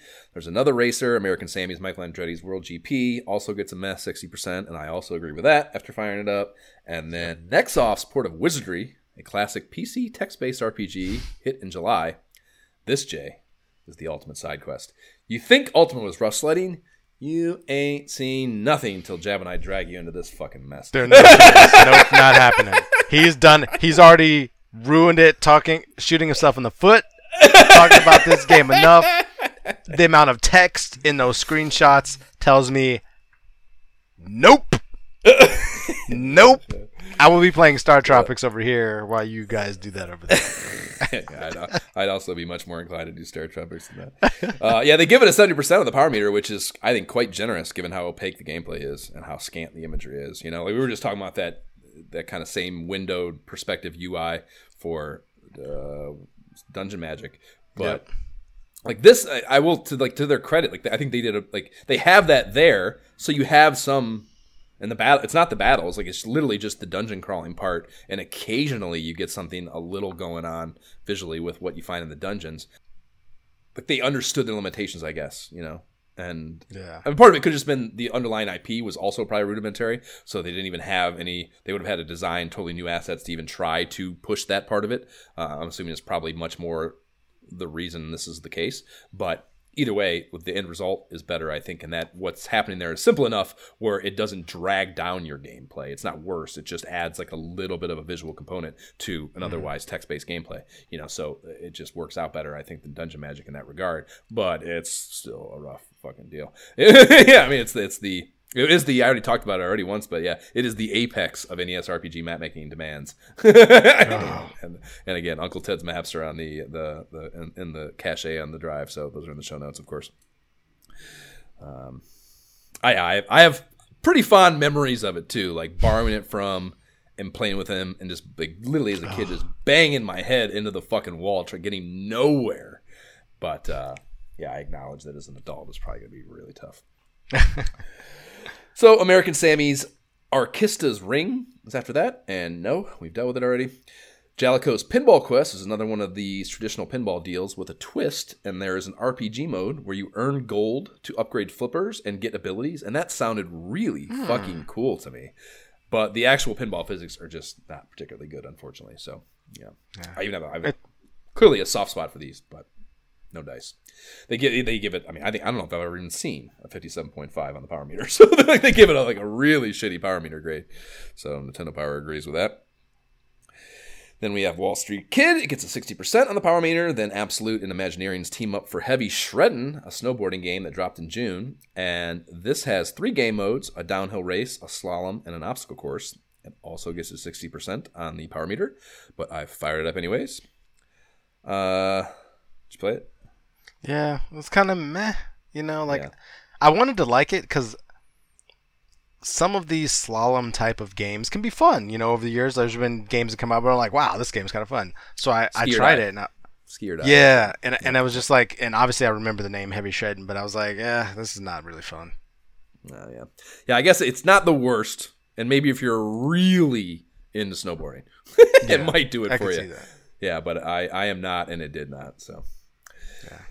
They give that interesting Boulder Dash game a really shitty 55%, so I guess right there is a new low.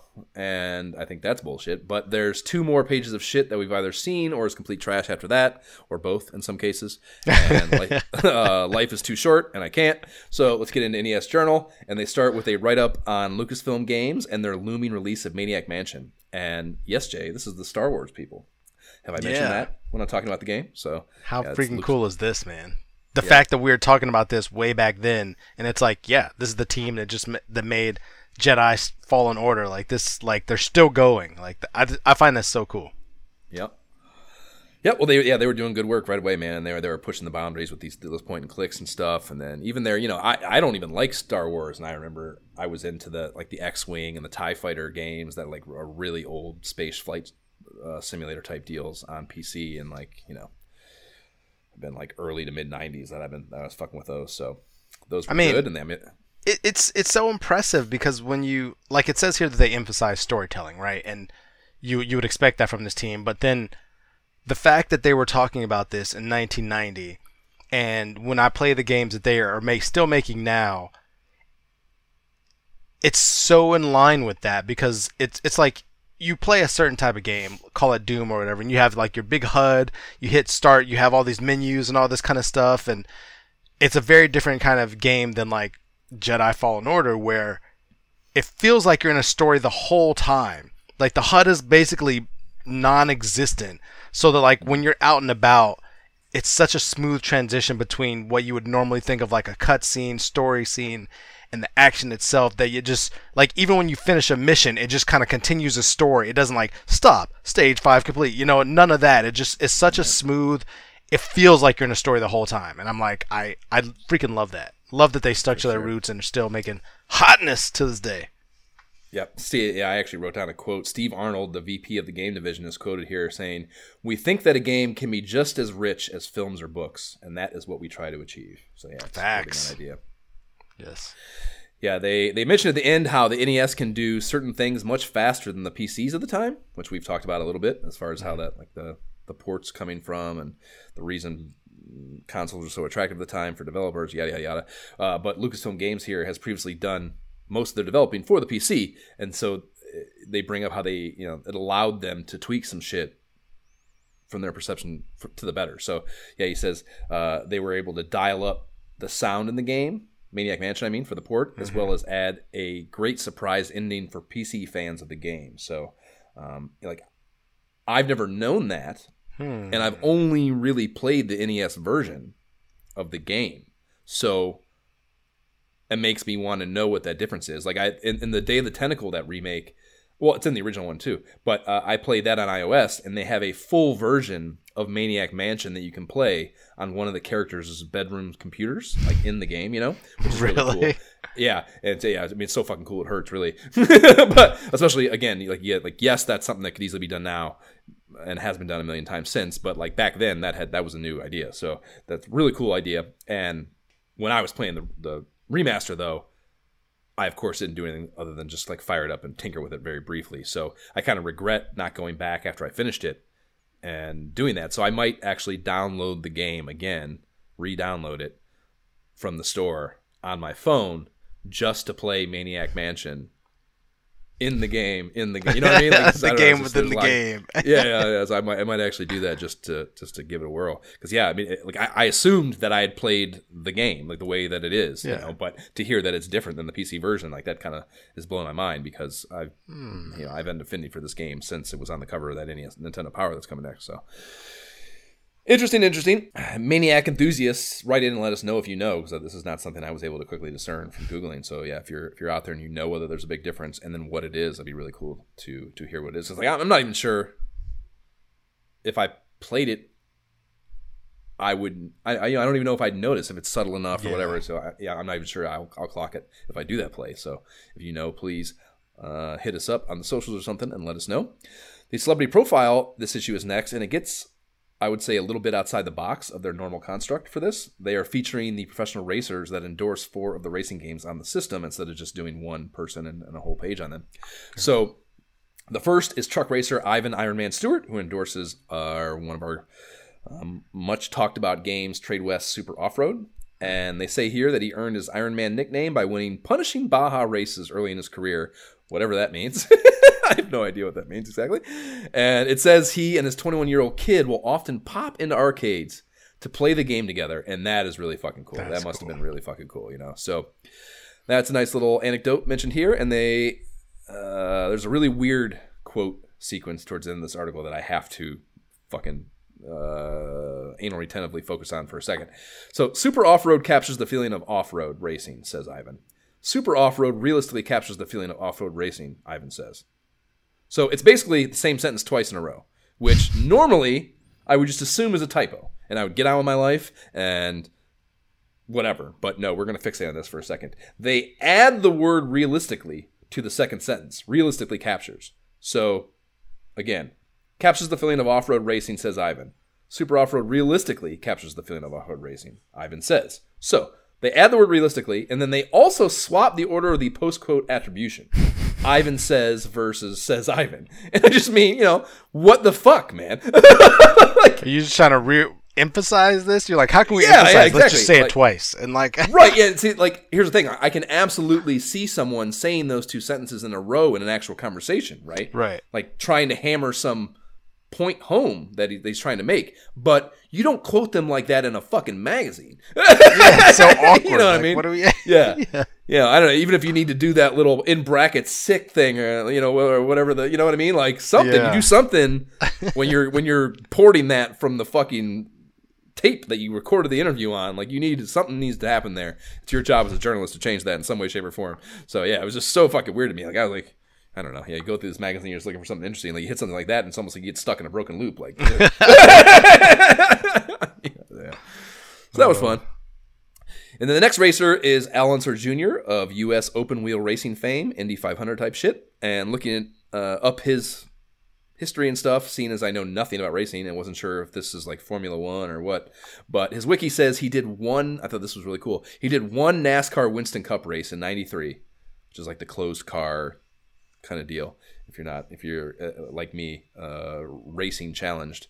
And he did this one race and he crashed late in the race, and just like afterwards, like he was fine, thankfully. But afterwards, they were talking to him, and he said he'd like to do it again in an interview. Like right after the race, he said he'd be happy to race one of these again, but he never did ever again. So he like had this really accomplished career in open wheeled racing, and then did one NASCAR race, wrecked, and just never did it again. And like I wish I cared enough to look it up, like the story that exactly happened there. But I'm sure it's like some sort of something interesting going on. But yeah, I don't know what that is. The game he endorses is Data East Turbo Racing, which is not NASCAR. It's open wheel stuff, of course. So he does claim to be a big Nintendo fan that often plays with his family. So there's some connective tissue in talking to him here. Bill Elliott is here too, who is a NASCAR guy through and through, and at least I'm assuming. And given the cool way he's leaning on that NASCAR-style car in the photo, you kind of have to assume that's the case. So he's working with Konami on a game they're developing for the NES called NASCAR Challenge, and there's no mention of an affinity for Nintendo and or video games in his thing. So, just an endorser, I guess. The last one is Michael Andretti, who by far has the least amount of copy of the dudes here, three paragraphs of which just summating his IndyCar accomplishments. And then the last sentence reads, three sentences summating his IndyCar accomplishments. And the last sentence reads, he also helped American Sammy on Michael Andretti's World GP, although he has little time to play the NES. So he sounds like he's a prick. That's the quote they got. He has little time to do this. I ain't got time for that shit. So that's that. And then we have 2 pages on the rebranding of the Nintendo World Championships to PowerFest 1990 comes next. And I never knew this like specifically happened, or I didn't recall it happening. But it says here the Nintendo World Championships have undergone a name change to show that there's much more to this traveling showcase of Nintendo Mania than the competition. And that hurts me. That hurts me for you to read that. Because I wondered as a kid what happened to this. Like I was like, I thought, and I didn't look it up, but I thought there was like 89 World Championships and 1990 World Championships, and it's like, what happened? But I hate this because it gets turned into just those type of things that, show. Like, you probably worked them when we were back acting in New York as well, where it's like a big convention thing where you're just meant to be selling stuff, and there's a little competition going on where people are going to win a couple $100,000 over here in the corner, but mainly it's about showcasing all this stuff so we can sell you. And it's like, man, the competitor in me wants to put the competition front and center, but I recognize what is happening here. Yep, I totally agree, man. Yeah, so don't relegate the competitors to the corner, man. Don't put baby in a corner. Yeah. Yep, no, that's a fucking bummer. They have a bunch of pictures in here of these events, and I look at these, man. I cannot fucking believe that I did not attend one of these. Like the more I think about it, the more I consider the fact that my whole life is a sham as a result of that. That the childhood me did not fight harder to go partake in one of these.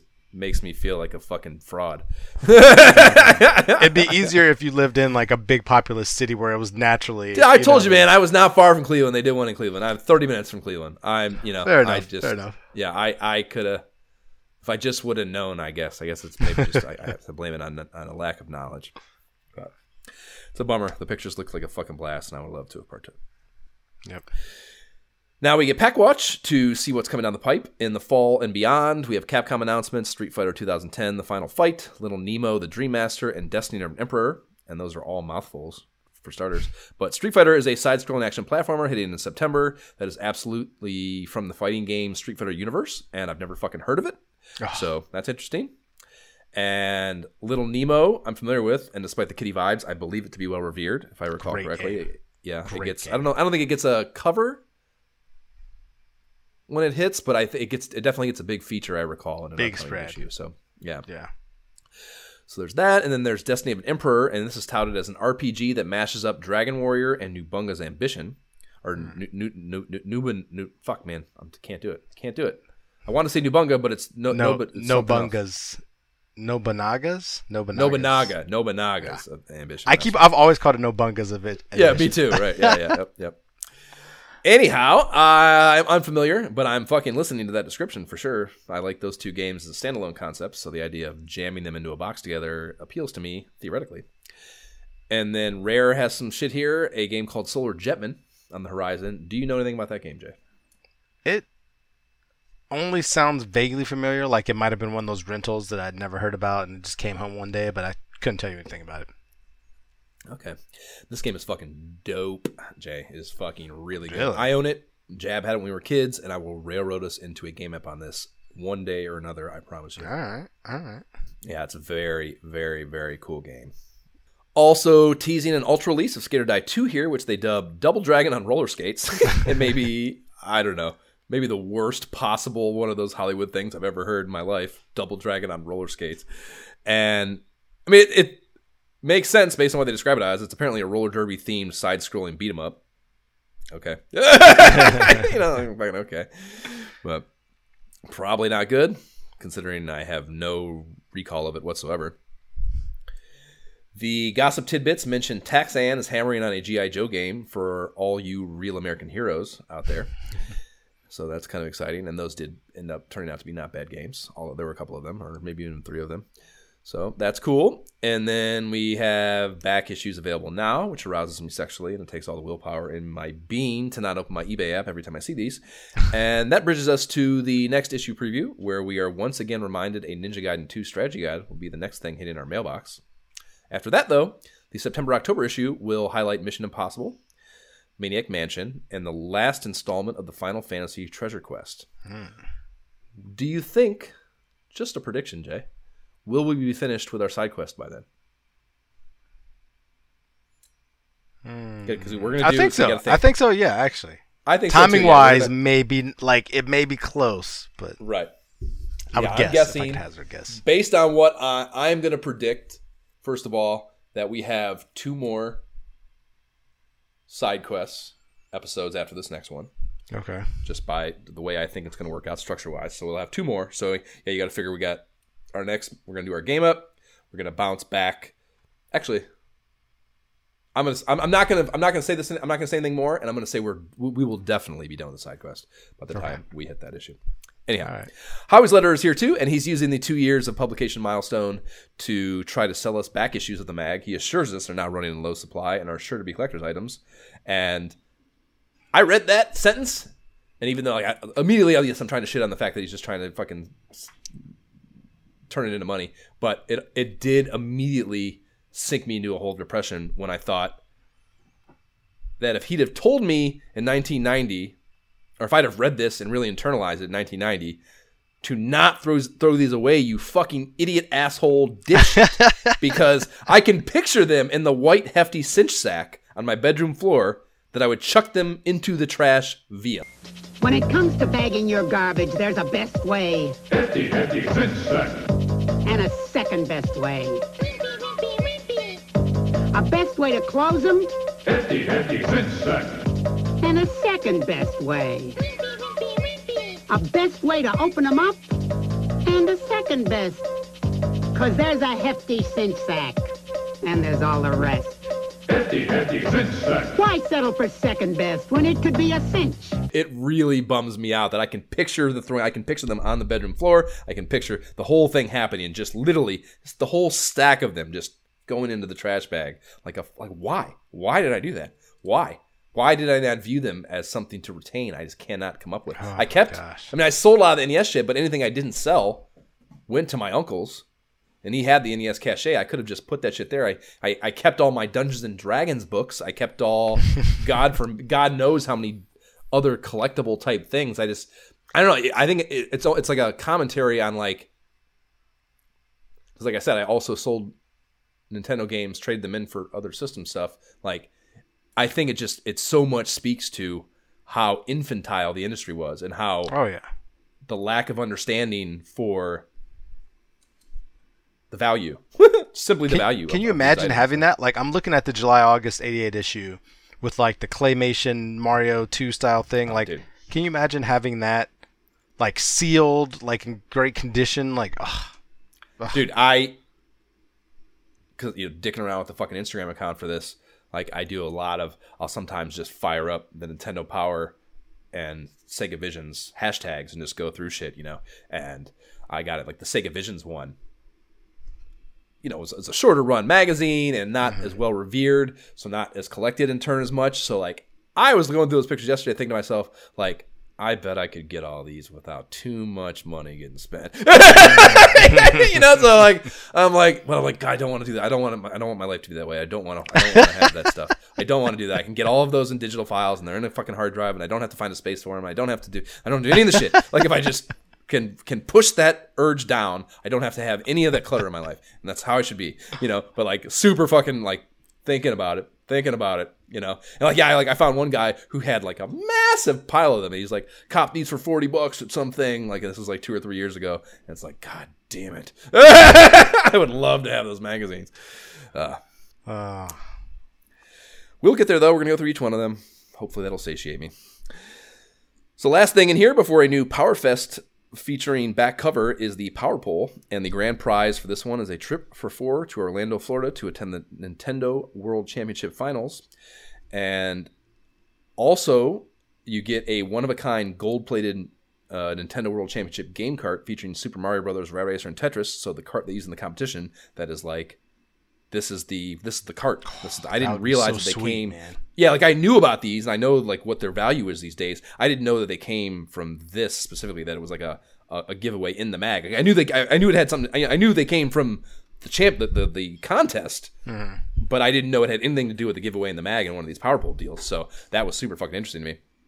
And historical recounts say there are actually 26 made total, not one, and that it basically would be because they have a secondary prize here where you give the fucking things away. So there's 26 of these in total. And can you fucking imagine? Again, well, two things. Can you imagine? We were just talking about, like, the holding on to shit and, like, whatever, like, having that present day after having gotten it from this situation. Can you imagine having the foresight to have held on to it? But then conversely, can you think of the poor fuck that took it to Video Game Exchange and gave it away for, like, $3 right? Or some fucked up amount of money, Like, and somebody was just like, well, the thing is, like, I bet there's also plenty of fucking Video Game Exchange counter guys and even just people who own the store who had that shit in inventory and then sold it again for like $7 or some shit, and it got back out into the wild via that. And yeah, before it became what it is value-wise now, So yeah, there's probably a lot of that for sure. A lot of regrets, I guess, associated with those carts. Yeah, I just, fired up. What's it going for? There's one of these listed at $2 million on eBay right now. Yeah, if you want to go check your couch cushions, Jay, and we can maybe cop one of these. If you come up with $1 million, Jay, I'll come up with $1 million too. How about that? I am not surprised because of the scarcity and because of what this was and the gold cartridge. Like, I just. Yep. Like, I was going to say a couple hundred thousand. It's one of those, dude, it's one of those auctions, like, after having gone through my whole Josh Allen rookie phase, and seeing how, like, really, really paying attention to eBay hardcore for a while in a more recent context. There's, like, this phenomena, I would call it, where if you take something that has a big enough audience, a big enough, desirable audience for it, there are sellers out there that aren't paying, like, they're not putting the auction up, I think, with even intention of selling. It's like they're fine keeping it forever, you know what I mean? They're flexing, just like, I got this. Well, part of the flex, maybe that could be part of it, maybe, but also, like, they're not paying attention to the economics. They're putting a price tag on it that they don't expect anyone educated to ever buy. Mm-hmm. But there might be that dumb fuck out there. Like, I see this with a ton of the Josh Allen cards. They're like, if you're dumb enough to spend this money, if you're for whatever reason rich enough and you're out collecting these things and you have enough of an affinity for this underlying thing, that idiot might buy it, and, like, fuck it, I'll just put it up there and see, Like, I don't expect it to ever get clicked on and ever get bought, but holy fuck if it does, dynamite. You know what I mean? Because, yeah, like, I don't think I don't think anyone is telling you, and I don't even remember what the grade for it was, but I don't think whatever the grade was, I don't think anyone is telling you that it's worth $2 million. You know, that's like a vetted, credible. What do you call those? The fuck are those called? The things that appraiser. I don't think any credible appraiser is calling it worth $2 million. But if someone's willing to pay $2 million, if someone's willing to pay $2 million, then it's worth $2 million. You know, like we had that old conversation about fucking just economy in general. Like, so yeah, it's interesting to me. Very, very, very fucking cool that this is here and this is how it went out into the world. And you know, I can't believe the thing is like, so there's 26 here, and they all are accounted for essentially in this contest between the grand prize and the second prize winners. So like I can't believe they didn't do more. And I did the Googling around. Like it seems like that really is supposedly what it is. It's 26. There's not like some hidden cache of them somewhere as far as the number that are out in the wild that can be counted at any given time. So like I'm surprised that more didn't get made and they weren't used as like promotional items or some sort of something, you know, even internally, just like people who ran the contest who oversaw the manufacturing of them didn't like have one made for themselves. So there's a 27th one out there somewhere. You know what I mean? I'm just surprised that there's not a few more that didn't get made. So that's fun. And then there's 50 third placers that get a Goofy Howie Model T, and they also list the 89 Power Award winners. And we have an Ohio recipient in here, Chris Kearns of Zanesville. And you bet your sweet ass I looked Chris up. But nothing doing on Face Shit or the Google Box. Sad emoji.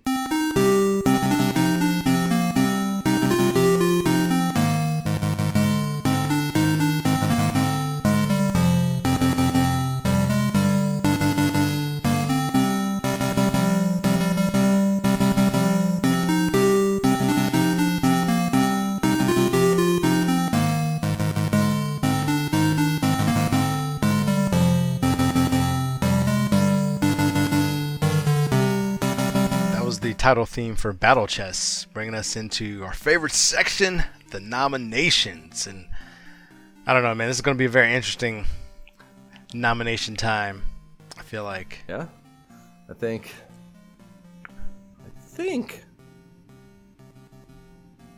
you went first actually last time. I want to say I feel like the Batman shit came out of me, I think, after you had posed yours.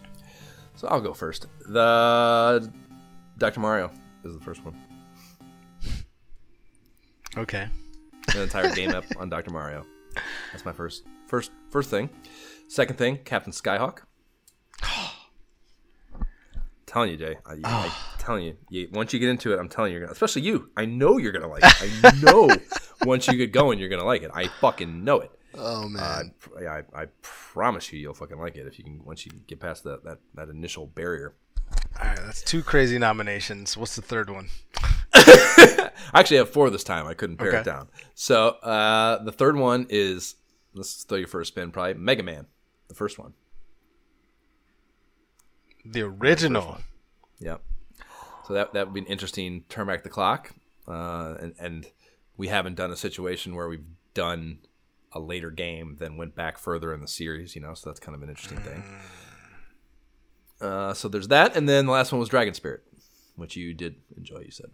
So those are my 4. Those are my 4. What do you got? Solstice, number 1. In no particular order. Solstice. Okay. Dragon Spirit, presenting the only overlap. Ninja Gaiden 2, and Adventures in the Magic Kingdom. So, very different list. Very different list. Very different list. Yeah, no chance on that Capcom fucking shit. No way. The Disneyland shit. Yeah, okay, so Dragon Spirit's the overlap there, so I guess we got to address that first. It's good, and I'm sure we'd have fun. Yeah, man, I don't, you know, I like I said, it is... It's, I guess, okay, this is the way to say this. So, I remember fondly. So, there have been plenty of times that I have been like, oh, I'm just going to fire this up and play it. You know? Okay. And I feel like every time I do it, I get a little bit into it, and I'm like, I'm going to load another round. You know, like it's definitely not hook you and hold you. It's fucking incredible the whole time, incredible experience. And that's come from a place where, again, I think my mind wants to, you know. So that could easily just be the wide array of options in life now. Right. Don't hold your attention enough, and if we force ourselves into a game episode, maybe clearly we don't have a choice. We keep playing it, so maybe it would still be enjoyable. But I don't know if it's good enough to really hold up for you, especially because you're not. Again, like I guess what I'm really trying to get at here is, without nostalgia, it may struggle. You may struggle later on, you know. So fair. That's fair. But I would not, if you were going to really hardline us on it, I don't think I wouldn't talk you off of it. I'd go on that journey with you. So that's the overlap one. Ninja Gaiden 2. I don't know why there was. I mean, what is my reason for it not being in my list? I think.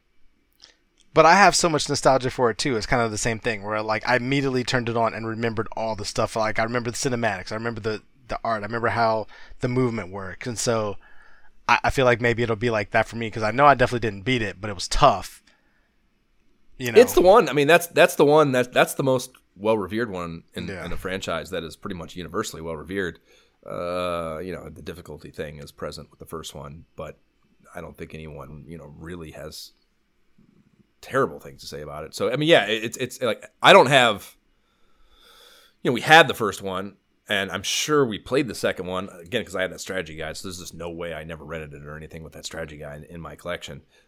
And that, that's the next issue. So, what we've said about like Mario, like using these strategy guides we've talked about, we've held off on Mario 3 till that came out, and we just haven't gotten back to it yet. But I mean, it's out. Yeah, I would say it's out now. So, I don't have that excuse as to why I wouldn't have put it in my list. I don't know. I think it might have just been other selections that bumped it out. I'm sure maybe I did jot it down in the list that I eventually pared down to 4. Same thing. Like I don't have that nostalgia pull for it because I don't think I just had it enough exposure, but I know it's good, and I'm sure I would enjoy it. And it is. I guess it is a mountain I want to conquer too, because it is supposedly the best one of a franchise that matters, for the NES. So I want to play that. So I'm down with that too. But that one's not going to go away. Ninja Gaiden 2 will be around. I do not need to play it right now. It's there. Right. Yeah, it'll be around. So Dr. Mario, you hate it, and I don't know. Like it's we always talk about it. Of course, we'll figure it out. But like, what is the game? What are we talking about? Yeah, there's a ton of strategy, dude, and I'm telling you now, the head-to-head things would fucking be a blast. It might not warrant a game episode though. I don't know. Like it's as quintessential of a cornerstone as I view it to be for the system. It might not be worth a game episode. Maybe. But you might need a game episode to get me to play it. So that's it. You are guaranteed that I'm going to play it for that. Okay, that's a good way to put it. Mega Man is good. I mean, Mega Man. I feel like I beat Mega Man 2, 3, like later ones. I'm like, I don't know if I beat Mega Man 1. Like, I feel like I may have even, because I own the Mega Man collection, those original ones on Xbox, I know I've played through and got to Dr. Wally's Castle on 1, but I don't know that I beat it. Right, like, and I'd say right now, times. Yeah, I think 2 was better. Yeah, I think it might have been before you were on the pod. I get into those. We see the things in the mag, and like they're just not happening for game episodes. So I'll pick them up, and like I don't think I'd even formulated the idea to call them Kill Quest yet. But I think I tried that with Mega Man, and I got all the way through the characters, and the Wily's Castle was brutal. So tough. Super brutal. So I don't think I beat it either, even when I tried to do that with that kind of like nose to the grindstone approach for the pod, kind of. So it is hard.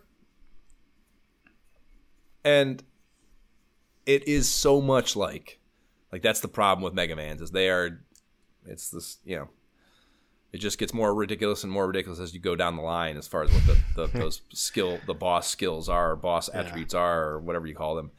But it is the exact same thing. So, the controls are the same. Like it's literally we be doing this. But it gets so much better with 2 onward, though. Like, agreed. You know? But what I'm saying is like I don't even know if like the nuance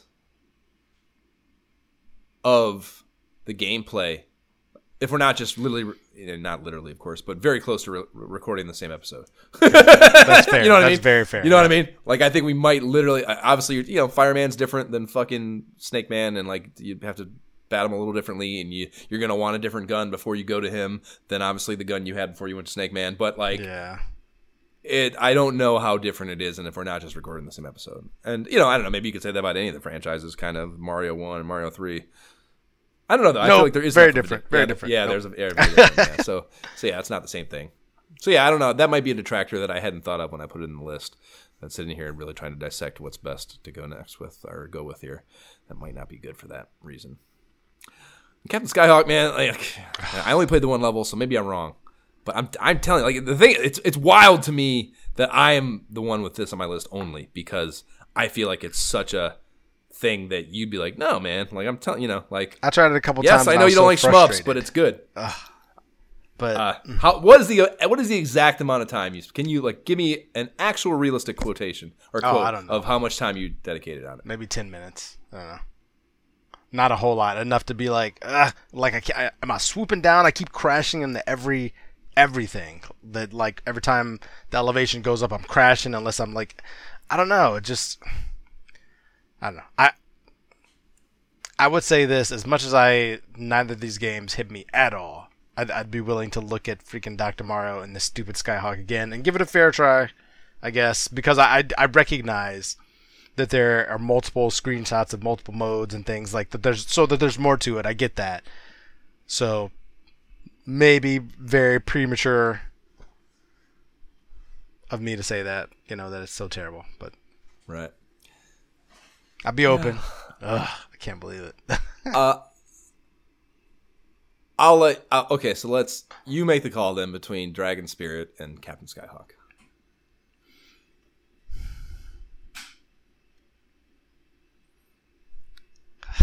All right, let's go Captain Skyhawk.